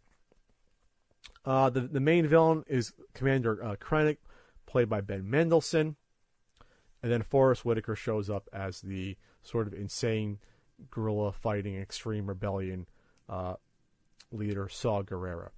And then you have Bodhi Rook as Riz Ahmed as Bodhi Rook, who's the Imperial pilot who defects, who's the first one who gets the information out about Galen Erso that starts basically the chain of events. So that's your players here. So you go from plot point to plot point. They go from Jeju to find out where Galen is. Then they go to the planet where Galen is, where Cassian is going to snipe and take out Jin's father. Jin has no idea this is going on. But then the villain Krennic shows up and threatens to kill everyone if he doesn't find out who leaked the information about the Death Star even existing. But then this is where I like the movie. This is where the bold choices start happening. Is that the rebellion does a bombing run with X-Wings. They end up killing Jin's father, Galen, the prime engineer of the Death Star. Wasn't by a villain, which is what you predict was going to happen. War's dirty. Bad shit happens in war. And sometimes harsh decisions have to be made. And by the rebellion standpoint, that was probably a smart move. Take out that facility, take out those engineers working on it, and even the main one. Why not? And they called it a bombing run, and that's what happened. Very smart move. From that point, it goes to the outstanding, I'd say, final 40, 45 minutes or so. The huge set piece on the planet where the Imperial documents are being stored. And that entails a vicious ground battle between about 20 rebels at first, including the 5 main characters. And then a awesome dogfighting space battle. Arguably the best one in the entire series. I probably liked it a little bit more even than Return of the Jedi because the objectives were clear with that space battle. It was choreographed well. You know what was going on. You know that they were trying to get down. The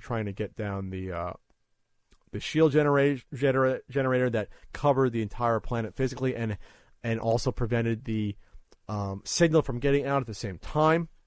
So they had a clear objective, and then people on the ground had an objective to get the uplink, to find the data cartridges, but also then get the uplink to the satellite and deliver the data cartridges of the Death Star plans to that uplink, and then transmit it out once the shield was down. So there was lots of things going on at the same time, but it was easy to follow.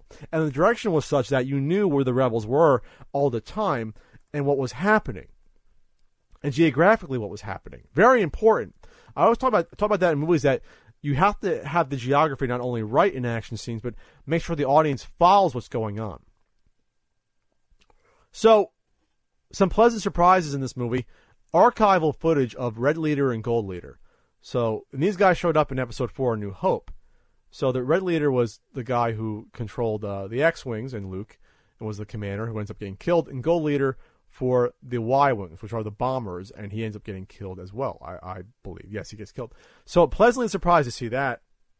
It wasn't like, CG. They had a lot of extra footage left over, because they had these guys record a lot of lines, so that was great. I got excited to see that because they did such a good job linking this movie to Episode 4, not just with stuff like that, but by how the looks of everything was, the rebels with the goggles and how the outfits were, just spot on as close as they could get with Episode 4.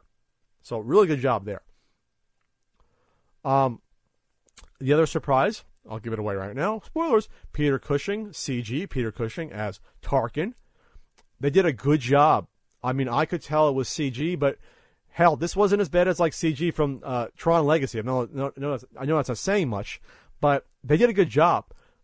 My girl didn't know that wasn't a real actor when she was watching. Afterwards, I was like, "You realize that was a CG character, right?" She's like, "Oh my god," she had no idea. Maybe she's not in tune to knowing that, but that's as good as they could do. The voice was spot on. I know people were going to complain, "Oh, it looks so fake." I mean, they did the best they could. They got a guy to even do a stand-in that kind of looked like him and then model around his face. I mean, I don't mind that much, because we're at the point where it's good enough, and you have to do that to bridge it to the to put the movies together. Because this is really episode like 3.9999. This takes place a few days or a week before Episode 4. So in order to bridge it, you have to have Tarkin there. You have to have him. And when I say this is a bridge, it really is the bridge. The last scene of the movie, which is a surprise, is literally leading up to Princess Leia getting the Death Star plans, the cassette, in her hands. So basically, the rebels, they open up the shield covering the planet. They transmit the plans up. Those plans are then put on a data cartridge and then passed to, the Tantive 4? That's the Corellian Corvette you see at the beginning of Episode 4. But along the way, Vader realizes what's going on and is brought into either the ship that's connected to the Tantive 4. I guess there's like a couple chained together. And he fucking wrecks house with his lightsaber, deflecting shots of at least, overall a dozen rebel soldiers, uses the Force to choke them, to throw them. It is probably the scariest moment of any Star Wars movie. The cinematography is great, the lighting, the music. You see the full power of Vader on display for like a good minute, more so than you've seen it even in Episode 3 when you have Anakin going nuts as Vader before he gets put into the big android or cyborg suit. Scarier moment. Scarier than him facing children he's about to kill off screen. I mean, this is fucking... You have the rebel soldiers fearing for their lives, and rightfully so because they're about to be killed, trying to pass the data tape to other soldiers in the next sort of cut off, like almost like hallway where the doors almost closed, and they're not even want to take it. They want to escape too. So they're giving their lives literally to get these plans to the Tantive 4, which is again what's attacked at the beginning of Star Wars, which again leads off to the very beginning of the next movie, Episode 4. Great job with that scene with Vader. Scary as hell. I want to watch that scene. I want to go back and see the movie again just for that scene. So again, they did a great job bridging it with Tarkin. The scene, this adds so much more to the scene in Episode 4, where Tarkin walks in saying, the Senate's been abolished. Governors now have direct control over their planetary systems. Because after all the bullshit you see in Rogue One, I guess the Emperor gets fed up with all the bullshit and says, okay, that's enough. We don't need the Senate anymore. Because Mon Mothma, who was in Return of the Jedi, they got a younger actress that kind of looks like her to play her, 34 years later. She's a senator still in Rogue One, but then the Senate's immediately dissolved after these events. Like, Emperor's not playing around anymore. Absolutely not. And remember, even that opening crawl connects these stories. Rebels striking from a hidden base have won their first battle against the evil Galactic Empire. That's what's on display in Rogue One the last 45 minutes. That's their first victory, and it's a big one. And then saying that during the battle, they got the plan. So what's important about Rogue One is that, unlike the prequels, which to me mar the original movies, Rogue One makes the original Star Wars, I think, a richer experience. It adds to it, knowing what happened immediately before. It's almost like this is like Episode 1A, or excuse me, Episode 4A, and then Episode 4 New Hope is, right afterwards. It's almost like you should watch them back to back. Almost. Not entirely, obviously. There's different technology, different writing, different direction, but they did a good job not ruining that. Not like saying, oh, Darth Vader built C-3PO and that bullshit, but actually enhancing the story that was already there and not detracting from it. And I'll get to one other point about this before I move on. I want to talk about the reshoots. And it's obvious that there were reshoots after watching this movie. Obvious. You go back and watch, there's 3 trailers. There's original teaser and 2 trailers. That original teaser has so many shots in it and lines that did not end up in this movie I just saw. From like, this is rebellion, I rebel. From little quips like that were taken out, thankfully, because that was bad attempts at comedy, to even the final shot where she turns around in the hallway, what will you become? I didn't talk about Siri. I didn't say that. Like, what will you become when they find you? What will you, that wasn't in the movie. But there were action shots not in the movie that really give you, not even hints, tell you almost straight out what was changed. So what was changed, it looks like, what was reshot was a lot of stuff in the third act when they're on that, I guess, tropical planet fighting to get the Death Star plans. In the original teaser, there's about 3 or 4 shots that give it away. In the original teaser, there's a shot of Jyn already having the plans, along with Cassian, as well as the droid K2SO, running with the plans while there's troopers also running. Like, they got the plans, they're running out.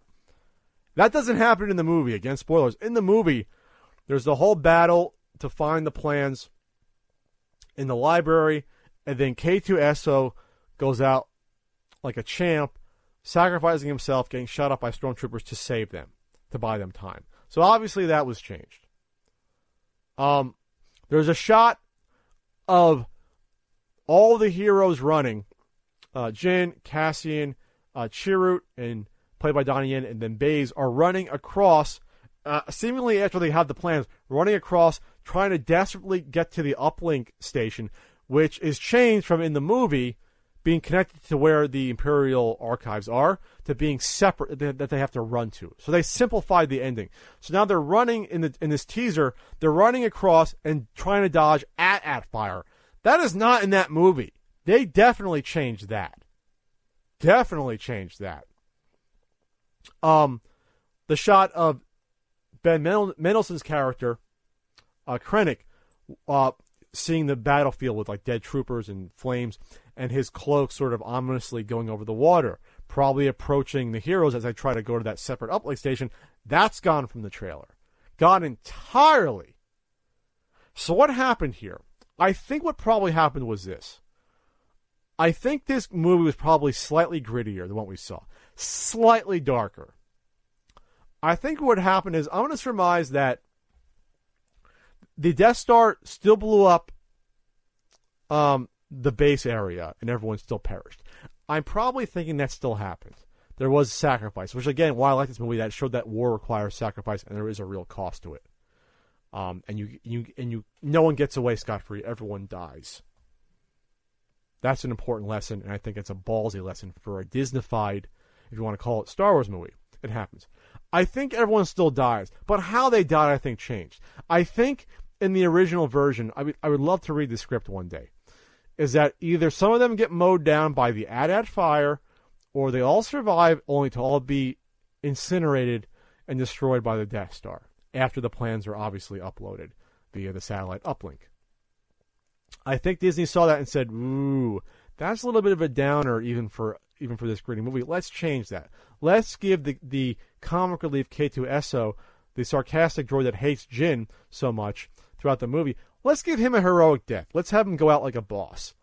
Let's have Donnie Yen's character do something heroic before being killed. Let's have then some connection to Baze's character afterwards, be sad that his friend died and go out like a fucking boss too, which he does, mowing down troopers, saying the Force is with me, I'm one with the Force, the Force, I'm one with the Force is with, like, let's have these character moments and let's have their deaths mean something besides it being a waste. Like, for example, the one death that probably didn't change was Bodhi Rook's, because he's in the Imperial shuttle, they complete the uplink, and a random stormtrooper throws in a thermal detonator and he gets killed. That's what war is. That's a pure World War II death. And there's lots of deaths in the movie like that where you see rebels just getting mowed down, because that's war. Not every death has meaning. A lot of them don't. But I think Disney wasn't okay with that, with some of these characters, and that was definitely stuff that was reshot. K2SO again. The other main characters, it remains to be seen how the characters Jyn and Cassian were meant to go out, if they were still killed by, if they were killed by Krennic or not. Who knows? I can picture maybe Krennic shooting Jyn after she successfully uploads it, then Krennic looks up and sees the fucking Death Star kill him. So that could have been a little bit too dark for Disney. So if that was what happened, like these guys all didn't have heroic deaths before, K2SO, Chirrut, Baze, and we're given heroic deaths, do I have a problem with that? Not entirely. I think the movie's still dark and gritty for a Disney Star Wars movie to still get away with that. The K2SO scene's really, really nice. The other scenes are nice as well, with Donnie Yen and Wen Jiang. So I don't mind that. I don't mind that they may have went a little softer there. I don't mind that entirely, because it's still the darkest Star Wars movie.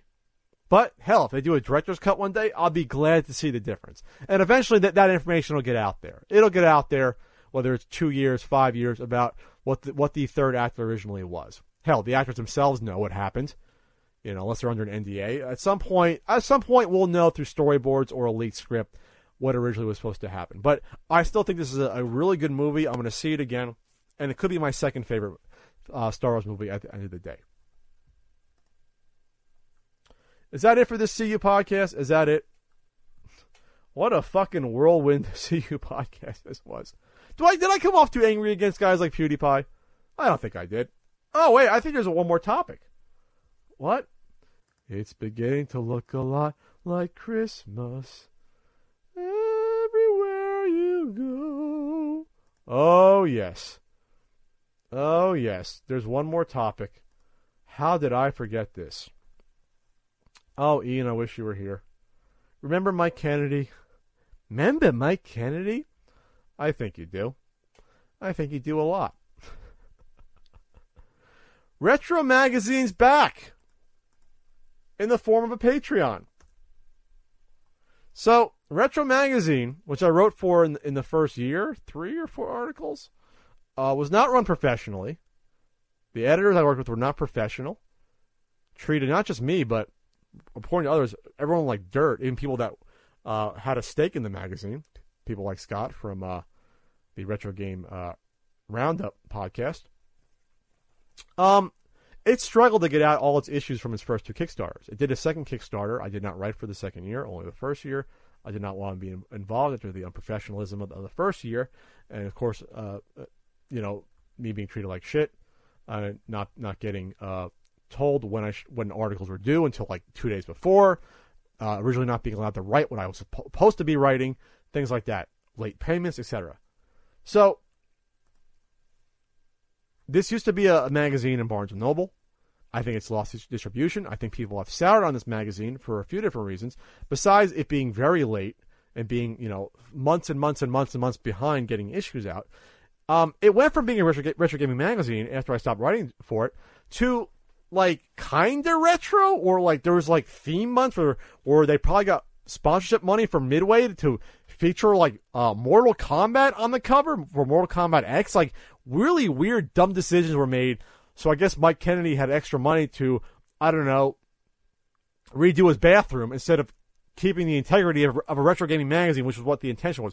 So people dropped off. Bad customer service, I heard, etc.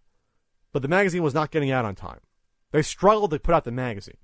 So after you go through a struggle of putting out a magazine through Kickstarter, why the fuck would you go to a Patreon when Patreon is not a Kickstarter? Patreon is to support not products, but to support individual artists and creators, musicians, people that do YouTube videos, things of that nature. Not a magazine that failed on Kickstarter. Absolutely not.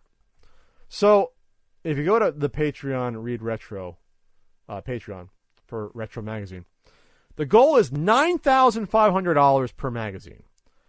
Right now, it's at $276. 49 people want to see it happen. You 49 people, way to go. So what it says is, this is what our minimum costs are to produce and print a single issue of Retro with a print/mail run of 2,000 issues. This will serve as our second goal. The quicker we can hit this goal, the quicker we can start shipping Retro on a regular bi-monthly basis.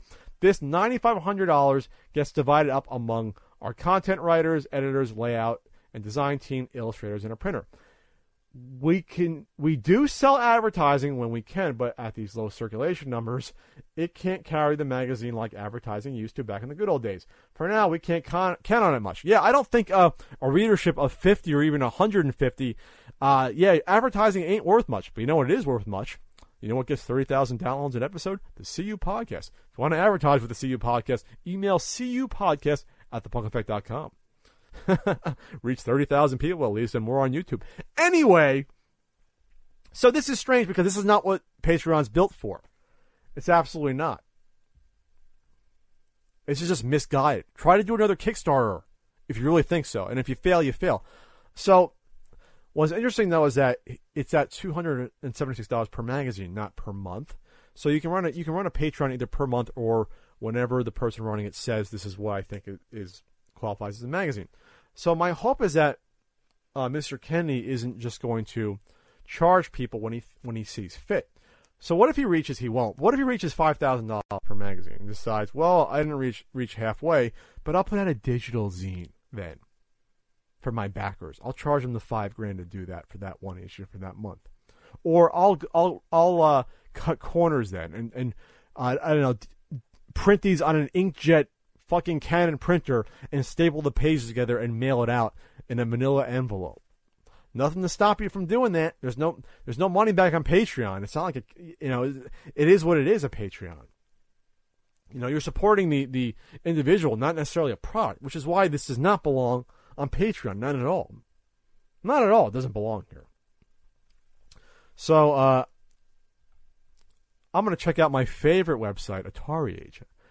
Merry Christmas to all of you. And what they have to say about this venture. I'm sure it's nothing but positive on Atari Age. I'm sure it's not. Okay, let's scroll down. So someone named MacDude22 said, long-time lurker, first-time poster. I'm just an old Coleco fan along for the ride. Just got a notification from Patreon that I might be interested in. Ellipsis. First response from Inky. You got to be kidding me. Second response from Jaybird. Third. Just when you think he's gone, and then a picture of the creature from the Black Lagoon returning. Sean says, I wonder why comments are disabled on that video. I'll get to that video in a second. DJ Convoy says, can't believe there are 33 people as of this writing willing to fund the damn thing. Well, now it's 49, DJ. Jaybird Third says, that's why we still need this thread. 33 is already too many. Piper Cut, who's Scott from Retro Gaming Roundup, says, Patreon has been courting us for months, in quotes, which is a deep cut callback to Mike when he chose Indiegogo for the Retro VGS versus Kickstarter, and people asked him why, and he said, well, Indiegogo was courting us, which who knows if that was real or not. Cyber Silence says, only thing to say about that, oh, for fuck's sake. I suppose we needed something to lurk out from the MK swap just to keep this thread going. So he could barely deliver on the original magazine with an issue to go, was of subpar quality, and 33 people are backing a new effort? DJ Convoy says, just got yet another email from Subscription Genius or whatever the hell it's called about this. I think this makes my 6th fucking time unsubscribing from them. Maybe more. I've literally lost count. Leave me alone, Mike. Angry Edit. 7th. All in caps. Chuck D. Head says, let's face it, he will never just go away. We feel like we stepped in a pile of dog shit. We hosed it off our boots and off the front porch steps, but the smell never fully goes away. We occasionally find a few shit stains that somehow got onto the carpet and are constantly reminded of that original pile of dog shit, and perpetually worried that a new pile of dog shit will pop up in our path when we least expect it. Those of us foolhardy enough to originally think the pile of dog shit was tasty chocolate pudding continue to deal with the aftertaste. Jesus. God Lebrat says, anyone with half a brain would have packed up their failing magazine, fulfilled their last obligations, and said thank you to their subscribers and closed up shop. Then there's Mike. Amstari says, Kickstarter, Indiegogo, Patreon. Is there any other crowdfunding sites left that Mike hasn't used yet? Then a little bit more. Cosmic Stardust says, got this in my inbox today. Last issue I'll ever receive and only 1 year behind schedule. Anyway, good riddance. Read Retro, you won't be hearing from me again, and I can only hope the same. Likewise. Woo! So this was the letter sent out. Thank God I did not receive the email. I don't think I did. I haven't checked my email since the podcast started. Did I get the email? I don't think I got the email. Okay. So, the email to, I guess, current Read Retro people. Hello, Retro Reader. You are receiving this because you are a current subscriber to Retro Video Game Magazine, or your magazine subscription may expire with release of issue 12. We are excited to finally be printing and shipping our latest issue of Retro Video Game Magazine number 12. Which is like a year behind, by the way.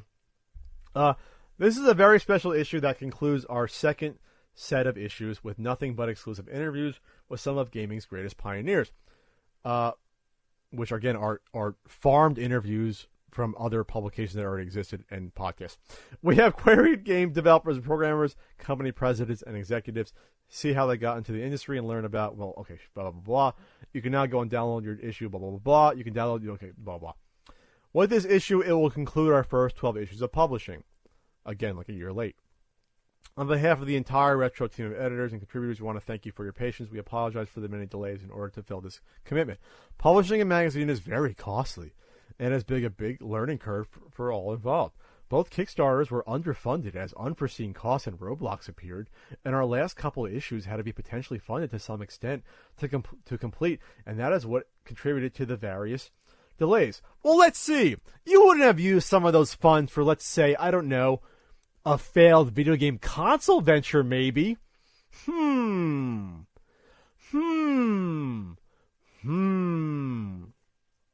But after this, we now know much more than we did when we started. So I'll just give you more of my money. You didn't know what you were doing before, but hey, now you do because you said so. We have lowered our production costs and are very excited to continue moving forward with Retro Video Game Magazine. Maybe you'll pay your writers even less. I don't know. Moving forward, we're going to continue publishing Retro and utilize Patreon for our subscriptions. This method will help eliminate your risk in paying for an entire year of Retro and wondering when and if the next issue will be published. It will allow you to sign up once, and we will charge your credit card for each individual issue only after it is complete and ready to print and mail.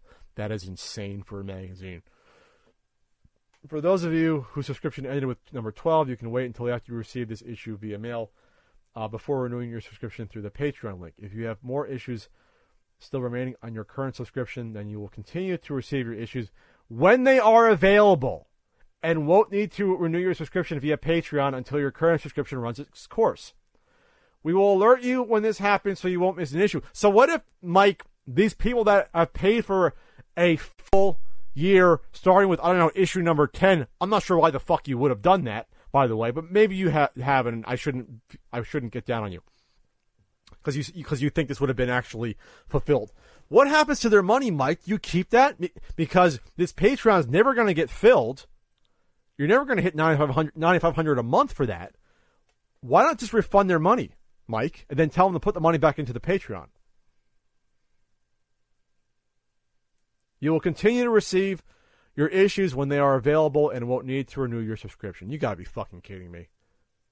That's insane. Refund their money, Mike. They're not getting the other issues. It's not going to happen. It's not going to happen, Mike. Fucking shameless. And this is why I'm never going to let my fucking foot off the pedal when it comes to this horse shit. Fucking bullshit. We hope you will continue to subscribe to Retro Video Game Magazine on Patreon. Our team is committed to continue producing high-quality content that celebrates this great pastime for years to come. Thanks again to all of you for helping to make print video game magazines a thing of the future and not a thing of the past. It's over, Mike. It's fucking over. It's over. The magazine is fucking done. Give them their money back, Mike. The dream is fucking done. Merry Christmas, everyone.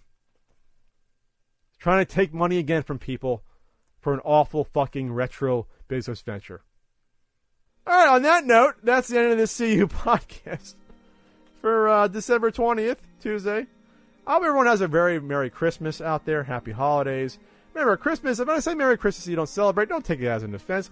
Christmas is now non-denominational. It's really non-religious. It's just a time to give gifts. Give gifts to people. You eat lots of pie and cake and Italian pastries and antipasta, and holy shit, am I hungry. And you have a good time, and you just try to relax for at least a couple days, you know? That's the Christmas season it's all about.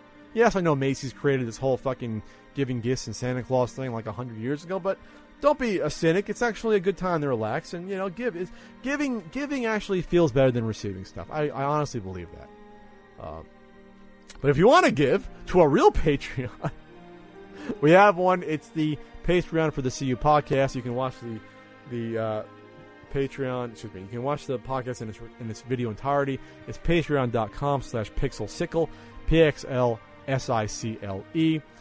My app is out at ios.ultimatenes.com for the Apple version, and then it's at droid.ultimatenes.com. The Android version will be out hopefully later this week at $4.99.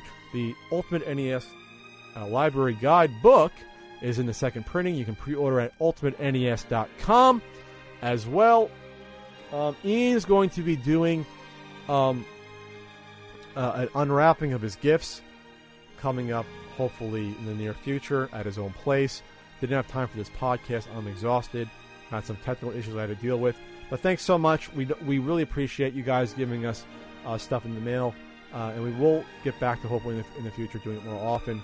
It is appreciated. We don't take it for granted. If you want to give us stuff, it's CU Podcast, Care Pack Country, P.O. Box 7695, San Diego, California, 92167. Again, I'll be at the SoCal Retro Gaming Expo February 4th and 5th.